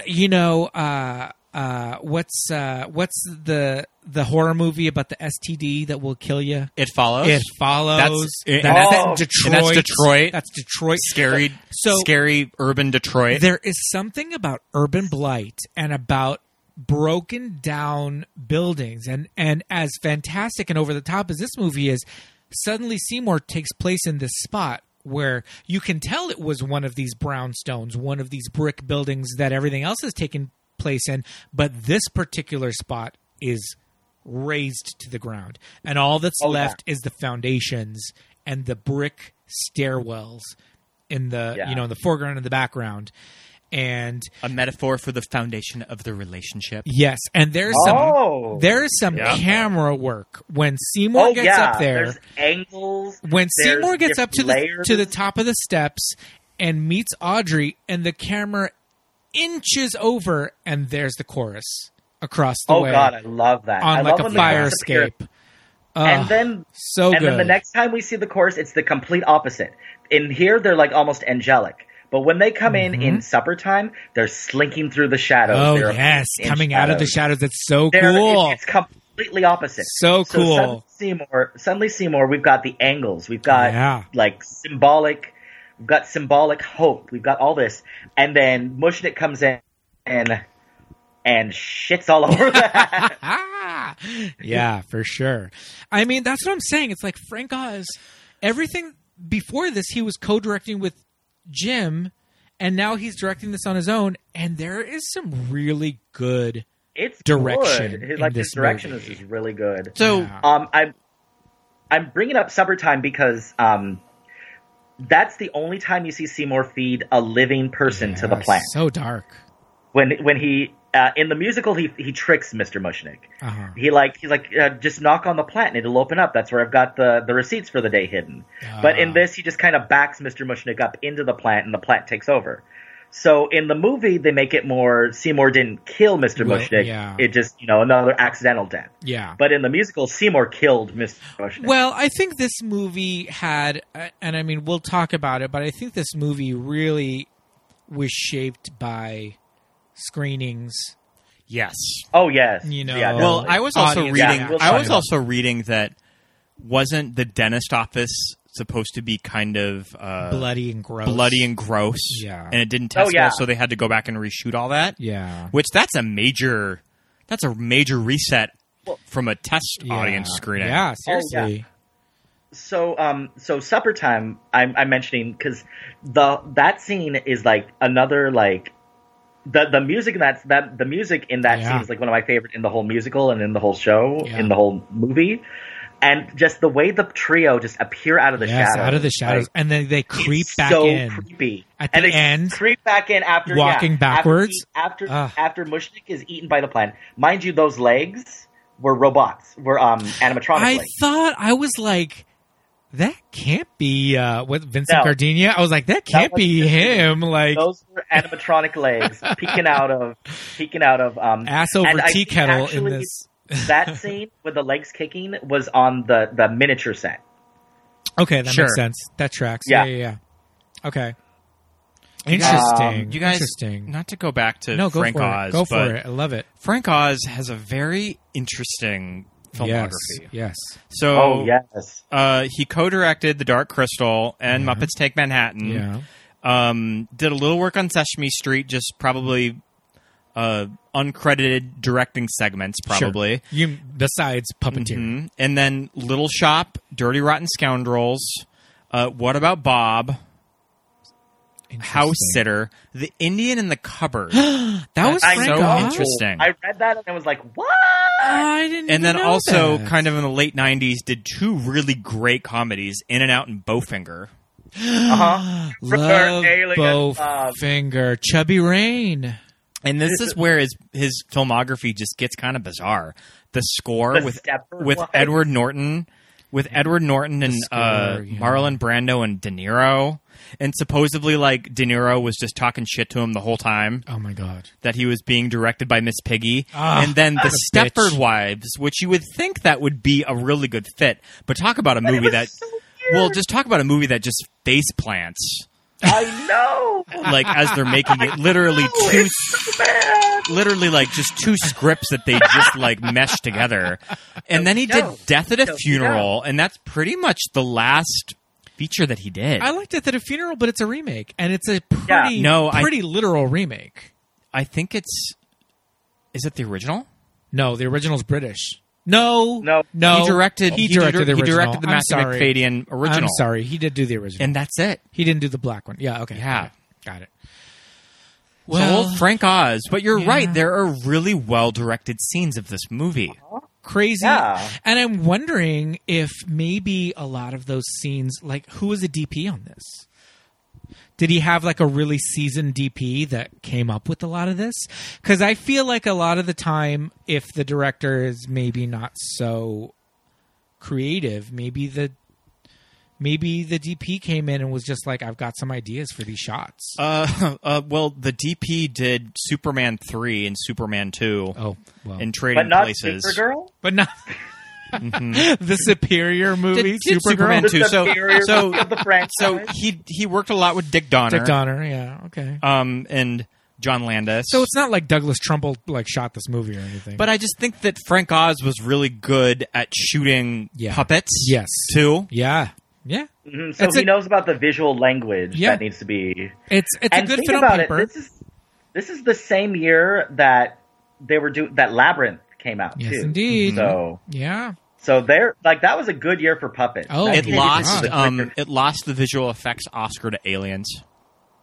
Which I'm okay with. Which, that's about right. I'm okay with. Yeah. Aliens is like, come on, it's Aliens. There's some really good Xenomorph Queen work in that movie. And yeah, that's some puppetry. Yes, That's some Queen. puppetry Yeah. right there. That Alien Queen is like dudes. Another movie that came out in 1986 with lots of puppet work that you don't really think about was Star Trek 4. Yes, indeed. The whales. We almost puppets.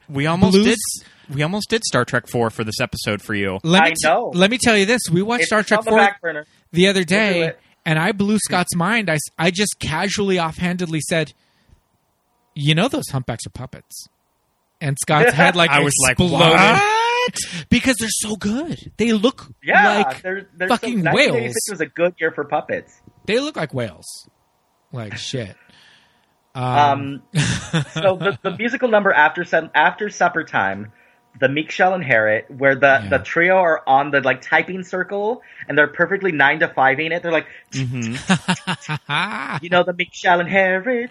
Yeah. The book doesn't lie. Do. That's kind of hitting us over the head with the Faust theme of the whole show, but it really ties it together because they're an endgame after that number. Seymour proposes to Audrey. She wears her fabulous wedding dress. Like they're about to go to downtown. She's wearing her fabulous wedding Where did dress. she get this? What, she just had this in her closet? I take it that this is a woman that just dreams of her wedding day. True.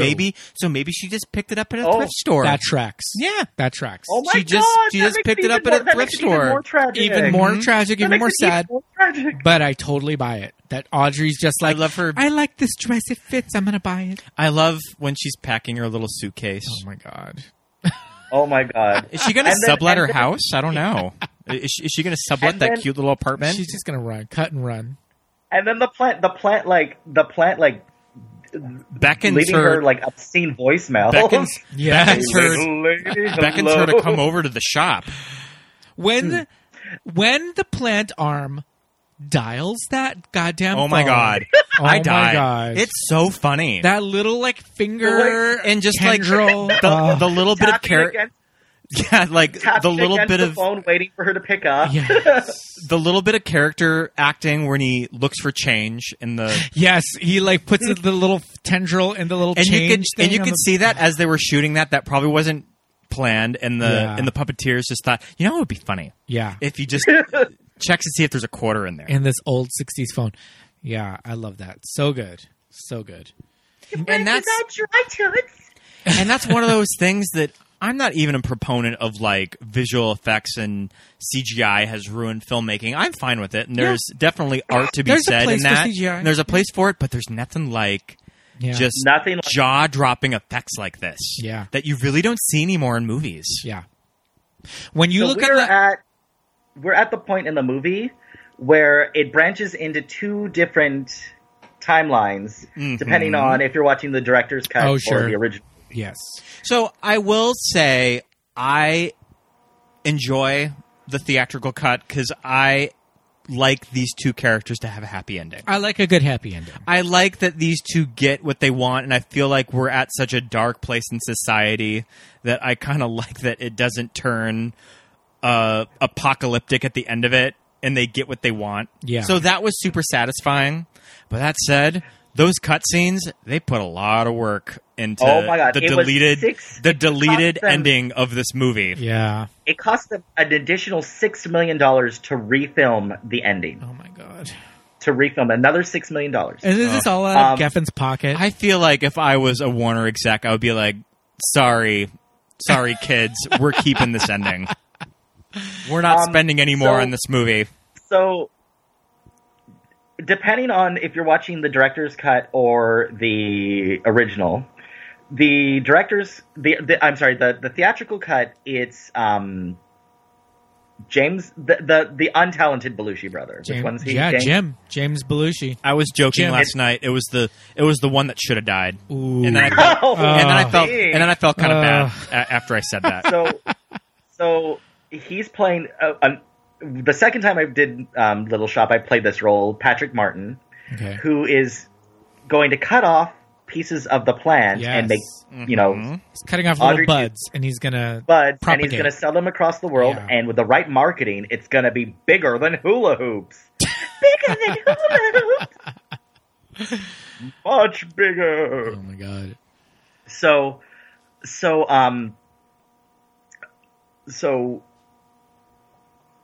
would you feed someone to an Audrey 2? That's the question. If you were getting offered there's definitely customers that come into my job that I would love to feed to Audrey 2. Oh, I would. I have a small list of people. If you work in customer service, easy, done. It's a clean, I can think of if there's any if you really need to get rid of somebody. I mean, come on, this is the only way to go. There's no body. There's no body. It cleans up all the evidence. Of course, I would buy an Audrey 2 on Etsy like nobody's business. Come on. Or Reddit. I guess you'd have to go into the dark web to get it in 2020. No. Audrey 2 would be sold in okay, so the director's cut.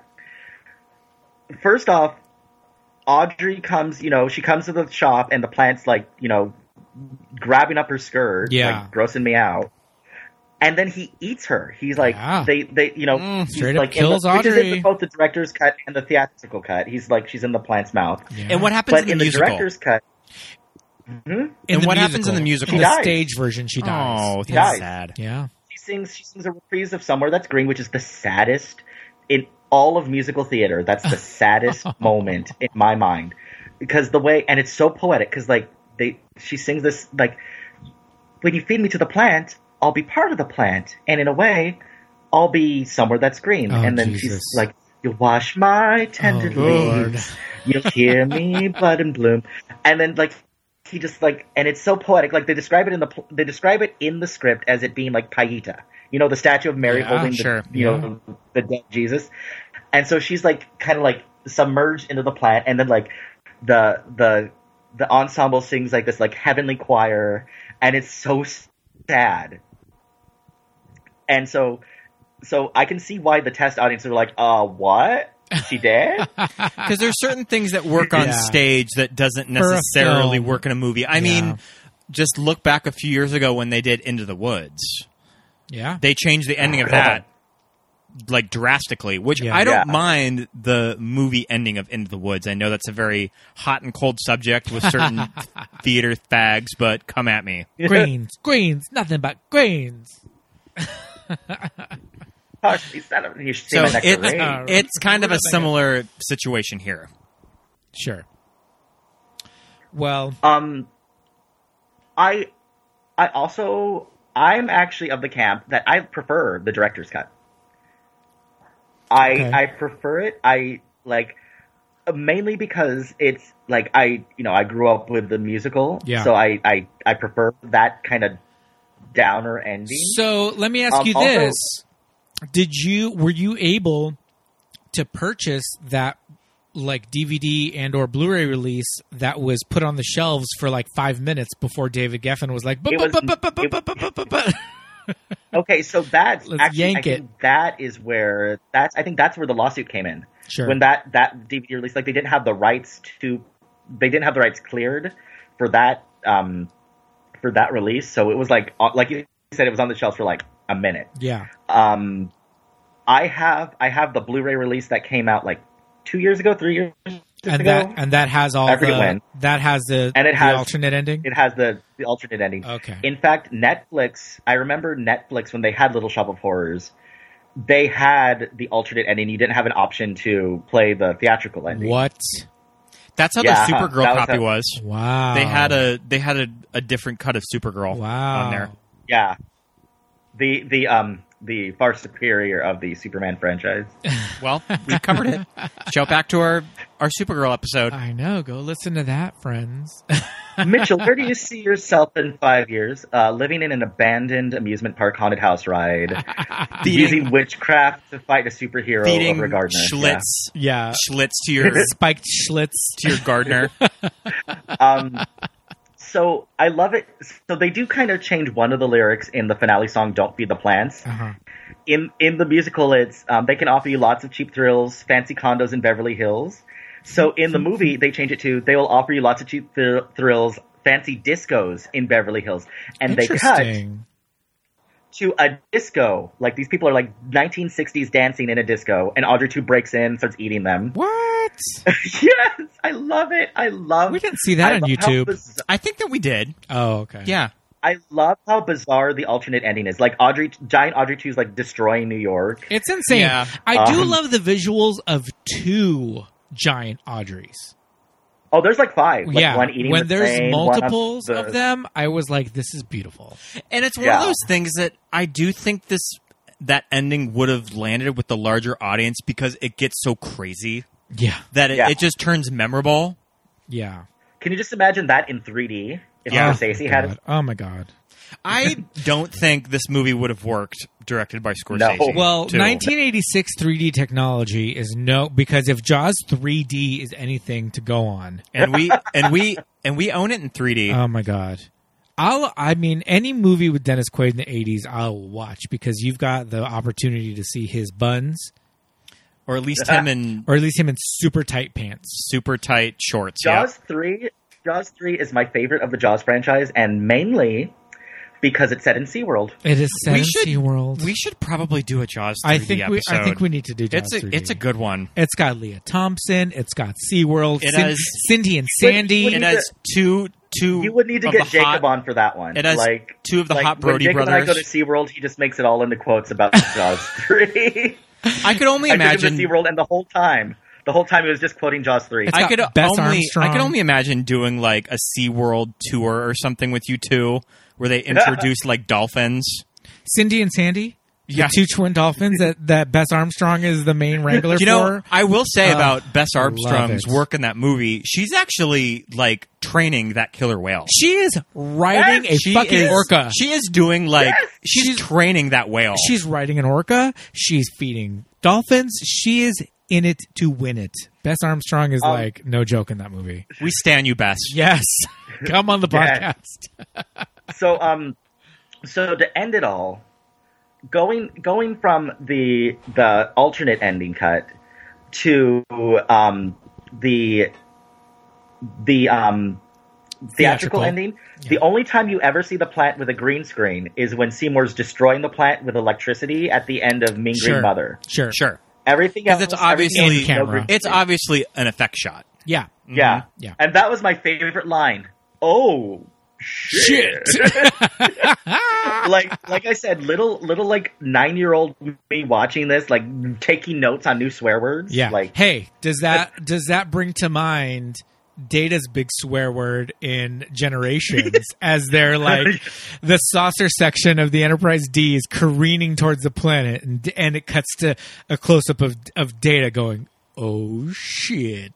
Because he's got his emotion chip in there. Pete, this is why Scott did not want to do Star Trek 4, because he would just geeked out about Star Trek for 2 hours. But it just calls to mind that artfulness of throwing in a swear when it needs to be a choice swear. Yeah, when it needs to be in there because you know that it's so crazy. Do you know what swear word? I was going to say, do you know what swear word I was always obsessed with as a kid? It kind of ties towards this. It was when Princess Vespa gets her hair like shot my hair. You shot my hair, son of a bitch. I'm pretty sure that I said that in front of my mom as a kid, and she probably just slapped me. He shot my hair, son of a bitch. Oh, so good, so good. So the reshot ending, the very end where it's like the somewhere that's green happily ever after. Yes. they couldn't get all three of the trio. Tashina Arnold is not in the shot. Oh, I didn't notice that. I noticed it. I was Tisha like, Campbell. what? Tisha Campbell. I'm sorry. Tashina Arnold is in the shot. Tisha Campbell's not in the shot. Yeah. Sheena Arnold and Michelle Weeks are in it. They got a body double for the third trio. All you see and is her only legs. see her, Yeah. like the legs. You just see her legs. Because that's scroll down and you see the baby on. And it stands out because every shot of the trio, you see all three of them, and for some reason it just And that's pans down with before you get to Tisha Campbell. and that's Tisha Campbell. Do you think that Gina. when Gina heard that they were doing research, she's like, "For real? I You're know. still She's like, working on that "Bitch, movie? Aren't you done with that? Aren't you done with it?" She's like, I'm shooting like House the cast Party. of New Mutants, probably. No, the cast of New Mutants. Oh, there yeah, right now. seriously. Like, you're still shooting that? Yeah, It's no. 5 years later. Tisha Campbell was like, I'm making this movie with Kid and Play. I can't go to London. I'm in LA. I'm working on House Party, and this is going to be my big break because yes, House Party is fucking amazing. House Party is good. House Party's so funny. Have you ever seen House Party, Mitch? House Party 3, the Jammy Jam. No. House Party 1 is superior. House Party 1 is iconic. I do stand by the dad in House Party. What's his name? Robin Harris. I think that Robin Harris should have been Oscar nominated for that He's movie. so I think funny. he's really, really good. So funny in House Party. I love how many movies besides Little Shop of Horrors we've touched on Oh, come on. in this journey we have taken this evening. This is a movie podcast, so we're here to talk about all the movies that influence Mitch, our lives. I should probably show you. We have a Laserdisc. I of love Little that. Shop Okay, of Horror. I want you to look really closely at the trio in the on the cover there. Mr. Notice something Mushnick about is them? flying. Okay, so At the very bottom, next to that classic car. oh, look, there they are. There's the trio. Yeah, there they But are. look at them. Notice something that's a little off about them? They're white. No, in this one, two of them are white. One of them's black. We'll do a close up for the Instagram. Do you think this is a Drew Struzan? A Drew Struzan poster? Possibly, it could be, kinda but I looks don't know like that it. it's illustrative enough. Okay. So I like the biggest fight in my like musical theater career is where Little Shop of Horrors is set. Right. The original movie is firmly set in L.A. Los It's Angeles. And there's downtown even, LA. I think Like, that Seymour has a line that he strives to have a floral shop in Pasadena, too. yeah, In like, the original movie. Yeah. like I mean they kind of cover that in the musical because flowers for a prom corsage, flowers for an entourage, flowers to the funeral home, leaving from St. Andrew's Roman Catholic Church on 9th and Vine, and then they get the Rose Bowl calls them to get all the plans for the Rose Bowl. Okay. So they mention the Rose Bowl a lot in the musical. Okay. And Skid Row is The a name movie- for... And Skid Row originated downtown. Skid Row originated in downtown Los LA, Angeles. yeah. That's a Los Angeles. It was So- the Midnight Mission. Yeah. So when I watched it last night, when I watched Little Shop of Horrors, I'm like, fuck, this is New York. yeah. Yeah. Because I thought tooth and nail. I'm like, it's set in L.A. I swear to God to you, it's set in You L.A. were- The you were musical sort of and right. The original movie. Mm-hmm. The musical and the original movie probably set in L.A. The 1986 version, you full on see the Chrysler Building, and I'm just like, There's a subway. ugh. There's a subway. Well, It's Yeah. an elevated subway, but it's there. that's the one that's taking the Warriors home. yeah, exactly. Warriors, yeah. come back to play. For sure. Yeah, it's Lizzie clearly come it's out and New like York. stab Seymour. Yeah. Don't fuck with the babysitter. Oh, that's Chicago. You just see like one of the... You just see like the mime gang or like the... Yeah, the baseball furies. The baseball They're furies all just walking by like with run their around in the watches they background. bought. Yeah, and then also in the director's cut, you see Audrey 2 on the Statue of Liberty, but she's taken over the world at this point, so she could have There's- gone across the country. There's a really hilarious kind of like they show in the director's cut when they're like subsequent to the events you have just witnessed. They show the like feeding frenzy of people buying Audrey 2 plans. Yes. And it's like the best like Black Friday scene you'll ever see. Yeah, yeah. I hope that when they do the Greg Berlanti, right? He's tapped for the remake? Yeah, I think Oh, I don't know his name. he's Isn't it Greg Berlanti from The Oh, Flash? Berlanti, yeah. Berlanti. Greg Berlanti. I hope that they keep the original ending. I think in 2020 we'll be able to keep it a dark ending. Yeah. I think so. Yeah. Yeah. Which I'm hopeful for. I think it could be fun.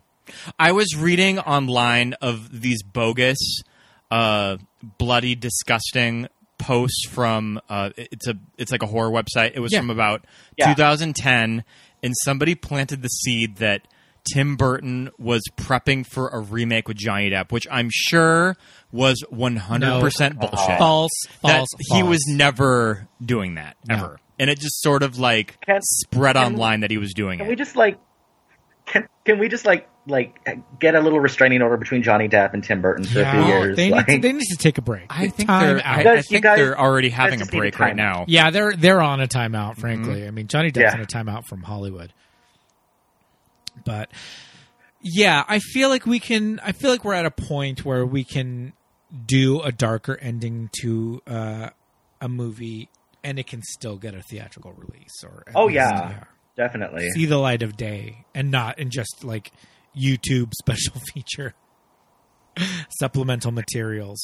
But I don't know. I think something about this property, I mean, granted, we have, like, we talked about Howard and we talked about just his what did you call, Mitch, his signature the song, I Want song, the I Want songs in every movie. It's what Belle opens Beauty and the Beast with. It's Ariel, Part of Your World. Yeah, it's Part of Your World. It's this provincial life. You know, it's all this. You know, Aladdin song. Yeah. Okay, so I do have to because we have been mentioning Howard Ashman a lot, mainly because he died. Yeah. But we Alan also Menken. have the music was composed by Alan Menken. Alan Menken, and it's Alan very. Menken, If you're familiar with Alan Menken melodies and such, Alan Menken's fingerprints are all over this movie. All over this But movie. Howard Ashman is the one who did the lyrics. The So lyrics, he's the one who puts the poetry behind all of these songs. Let me just say this.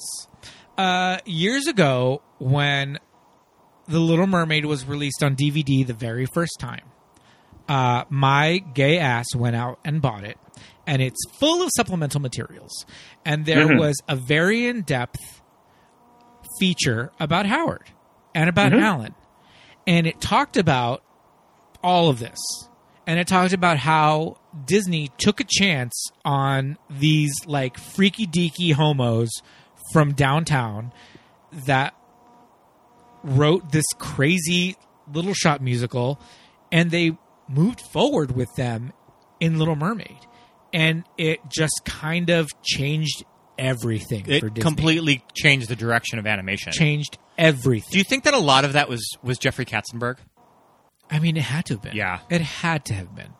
You know, and these two kind of came in, and what are the odds that a company like Disney would take a chance on these fringe? This is fringe. Yeah. This is fringe. Little Shop. Fringe cool New Yorkers. Oh, my God. Yeah. And their fingerprints are all over Little Mermaid, Beauty and the Beast, Aladdin, you know, from Ursula and, you know, Flotsam and Jetsam and like all this. Ursula, oh my God. Come Ursula on. designed to look like Divine. Yes. But not like kind of look like Divine. Like- she looks like Divine. That's Divine. her face. I love it. bitch. I love it because when there was like that same DVD release that you're talking about, there is a documentary about the making of Little Mermaid, and John Waters is interviewed in a Disney DVD. Yes. It's so crazy. And, you know, they talk about Howard, the good and the bad. They talk about what a genius he was, but they also talk about the fact that he would go into these recording sessions and say, you need to sing it like this. That's what And then he would sing it. That's what Pat Carroll says. Yeah. Well, that's why B. Arthur is not the voice of Ursula. Because Howard would go in and say, hey, B, I think you should sing it like this. And she would say, well, I'm fucking B. Arthur, bitch. So if you don't want it, go get somebody else. And they did. So do you know what the Howard Ashman off-Broadway play that he did with Jodie Benson was that got her cast in Little Mermaid? God Bless You, Mr. Rosewater? It's a one word. Oh, Smile. Smile. That's it. That's it. Smile. Yeah. Disneyland. That's what Magic Jodie. Kingdom. That's where Jodie came in. Disneyland. Yeah. That legit song, Disneyland. I know Jacob's like at home in Fresno squeeing right now because he just sang that. He's driving his toenails into his heels. Speaking of which, I would love to see Jodie Benson as Audrey. I think she would be really good. Yeah. Jodie Benson's like surprisingly a church lady. Like, is like she? She's like a church lady. Like, but sings I in think the that, worship I think band that she's a church lady that loves the gays. Sure. Though I think that she's kind of like Lisa Wischel from Facts of Life. Lisa Winchell. Like, oh my God. like she's super churchy, but Wischel. she does say that she like loves her gay fans though. Yeah. They gave her career. Come on. Come on. Well, okay. So, Little Shop, there are reasons that this particular property speaks to the homosexual in all of us. You know, we're reaching out for something that is just out of reach. You know, That's somewhere that's green reach. That's You're just reaching for that dream right there. And also just kind of like wanting a husband and kids around the time this was written. Yeah. That's like such a far off dream for a gay man. Yeah, it's that would just be the unthinkable. Yeah. Like why would you even want that? Because it's not even attainable. Yes. Around the And time that like 1986 Rick Moranis in tight khakis, you know. Oh my god. around so the time cute. that like Howard cute. wrote this musical, like that would have been unattainable. Yeah, for sure. Of being Howard if you were to ever fall in love with another man and get married and move to the suburbs and have kids. Yeah. And on top of all of that, the music is, I mean, not everybody is going to have the opportunity to see this production on a stage. But what we have is The movie. And these kids can go and rent this online. They can stream it.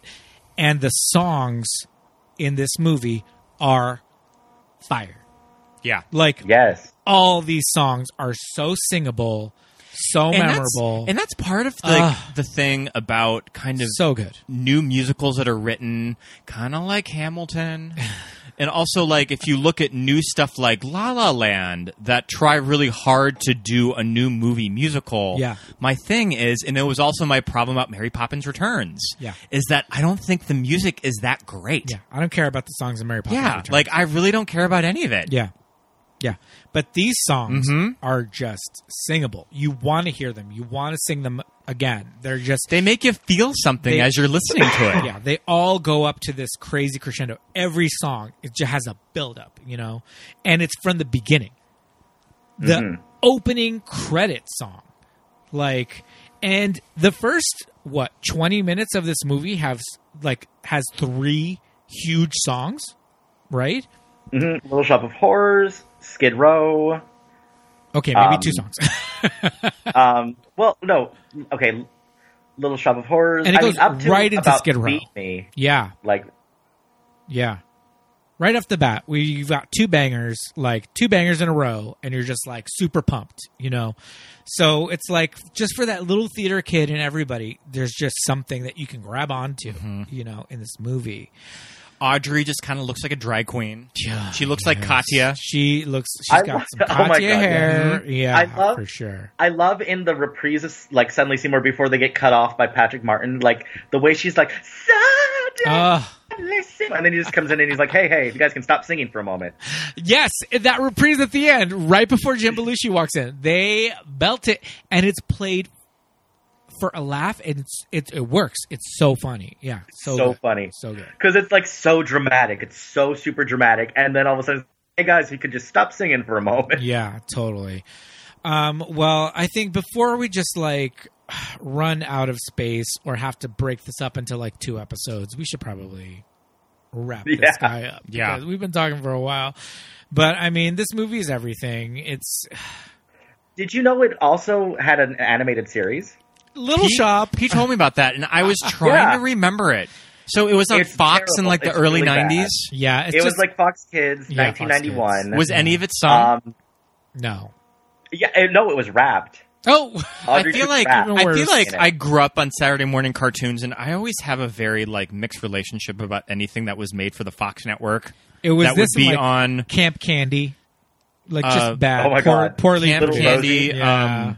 or the Little weird Ricky, the weird the Attack Peter of the Pan show. Tomatoes. Hey, I love I Peter Pan love and Pirates. Pan and Pirates. Yeah, so good.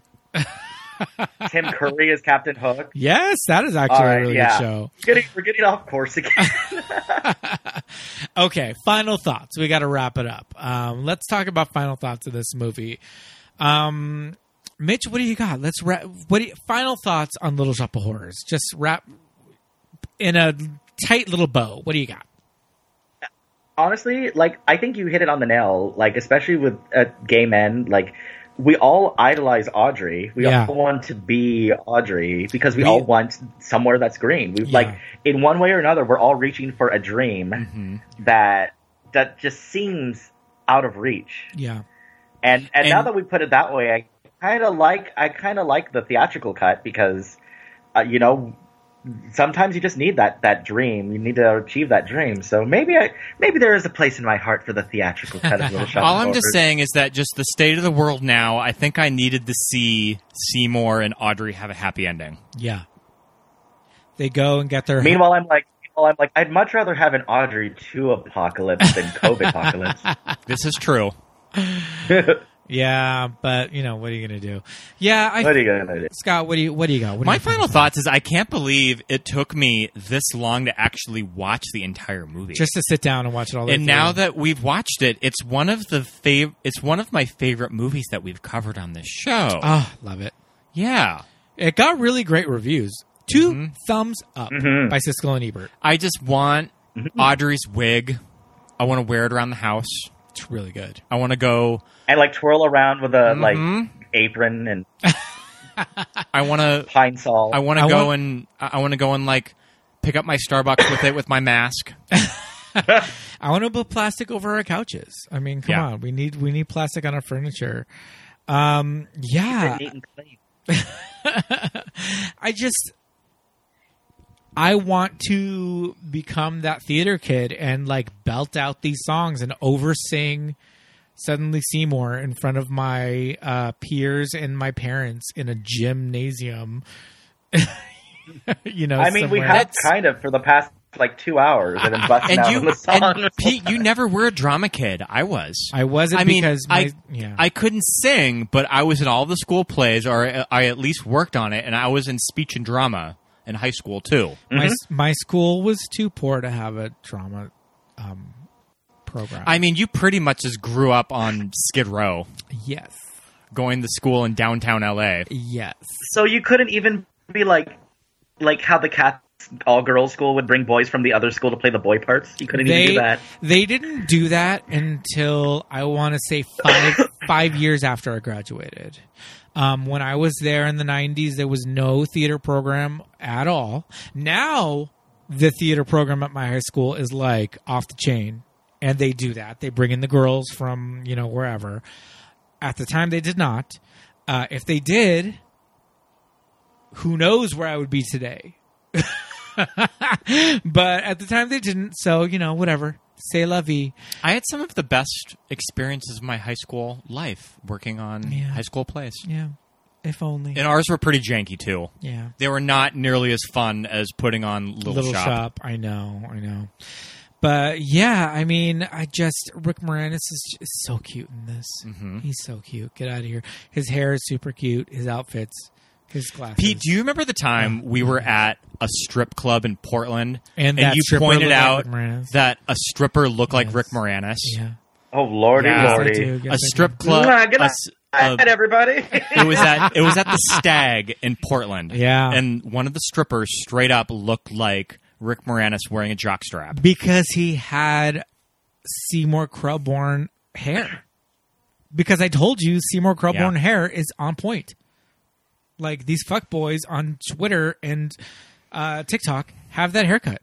Look it up. You'll know what I'm talking about. I'm pretty sure I'm going to be watching the Head of the Class episode where they do Little Shop because I just found it on YouTube. Oh, bitch. Well, you got to send that to us because I've been looking for it for days. And then they've got a clip from their Hair episode where they sing Aquarius. They sing Aquarius. I guess they did Grease as well. God. Yeah. I told you they did a musical every season. They need to do Little Shop Robin on Riverdale. Gibbons. Yeah. Oh my God, Riverdale with their musical episodes each season, they need to do Little Shop. Yeah. They need to do Little Shop. They need to do they did what? They did Heathers. They did Carrie. Crazy. Mm-hmm. I love that they did Carrie. They did Hedwig. That's so gay. We saw So Carrie at the La Mirada Playhouse. We did. I know. I'm jealous. Jacob was supposed cute. to take me. It was great. Like 3 years ago. It was a lot of fun. It's cute. And it was in your hood. Yeah, it was like right around the corner. Oh, Mitch. Well, where can we find you on social media if we want to read your blog? Oh, I am on Instagram, Mr. Spooky13. I also now have a TikTok that I'm really into. Love it. Your Star Trek TikToks have been pretty I'm cool. such a millennial right now. We're all just like young millennials. I was inspired by JoJo Siwa. You can also find me there as Mr. Spooky13. Love it. I think all three of us are inspired by JoJo Siwa. Let me just say. I mean, she's like my dream guest to get on the show. I just want her to come on and talk about like what movie would JoJo Siwa talk about? I don't know. Willy Wonka. I feel like if anybody in the world just thinks about candy as much as I do, it's JoJo Siwa. Because all I do like when people are just like, "What are you thinking about?" I'm just like, "Candy." That's it, really, just candy. Yeah, that's JoJo Siwa. Yeah. I will sort of bars. have an intervention with her about how that pulled back hair might be giving her traction alopecia. I mean, yes. All I'm just saying, girl, is just to sort of like let it down sometimes. This tight ponytail, it's doing you no favors, bitch. You are going to have, Girl, on her TikTok, she's been like putting her hair down recently. Like it's a big scandal. Oh, Good okay. for Well, her. I'm all about that Yeah. scandal because she needs to take it out. Like, let it breathe. I would love to be JoJo's agent. Oh my god. And just try to map Oh my her God. career out in like the next 10 years. Bitch, I would be I would be JoJo's driver at this point. Oh my god, she I can would- drive herself. She drives herself. She would drives just be. that- She would she just drives be. her. She drives her Tesla with her face on it all. That around. Tesla with the face on it. Oh my god, JoJo. She would just be like recapping YouTube videos for you, and you just be like, Sure, yeah, sure, yeah. okay, yeah. Well, what else, dummy? I just can't wait for when JoJo C was like 25 and she has her Miley Cyrus breakdown. When she becomes sexy. Yeah, I can't wait for that. I'm sexy now. Oh boy. Well, follow Mitch for your follow Mitch for his current social media activity. 'Cause Yes. it is very uplifting. Yes, indeed. I love Go following follow it. on TikTok. I've been, and I write people postcards. So if you're listening to this and you follow me on social media and you give me your address, I might send you a postcard. Oh, we love it. We love correspondence. I know. I'm so into postcards right now. Like Lizzie Borden, my hero. Postcards are very hot right now. Wow, that's amazing. Thank you for coming on our Thank show. you so much. This was so much fun. And I have a All feeling right. Spooky kids. we haven't seen the last of you. Oh, on yes. this show. You will be back.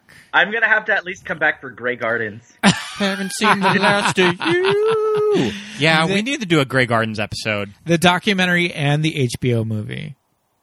And it's just going to be me and Mom. Like, Mother will be here. She can love just it. chime in certain moments of the podcast. Yeah. She can just Just, like squealing pop her from head the in your other room. We'll give her a headset. Oh, man. Thank you so much for coming on. Yeah. Listen to this episode when it drops tomorrow because this is real time right now. We're recording this until the moment that it drops. Yeah, I will be posting this mofo like soon. Thanks for coming on, and we'll see you next time on Movies That Made Us Gay Men. And are we doing it here? No, I was going to say goodbye to our friend Mitchell. Sure. We can keep him on the line while we talk about our socials. We'll keep him on the line. Hey, why not? Mm-hmm. Go for it. Well, you can follow us at MTMUG Pod on Twitter Yes. and Facebook. Twitter at MTMUG Pod. You can also find us on Facebook and Instagram at Movies That Made Us Gay. And you know what is coming up next week, Pete? What's that? It is our 50th A TikTok? goddamn episode. 50 episodes. 50 episodes. Oh my a little over a year. I can't even. We have something fun planned for you, so stay tuned. Episodes. And I have a feeling we're going to be traveling back to the 90s again. The 90s. Wow. That's exciting. I don't even know what we're doing. You're If just you've like, gotten like your fill of 90s movies, you're going to get more. we're going to get one more 90s movie. At least one more. Indeed. Well, we would love if you would subscribe and rate our podcast. Give us more reviews, please. Yes, review our show. Only if you like us. If you don't, well then fuck off. Yeah, who cares? Stop Don't write. listening. Stop listening. You don't have to listen. It's a free country. Go away, Karen. God. But if you do like us, you should smash 5 of those stars. All 5.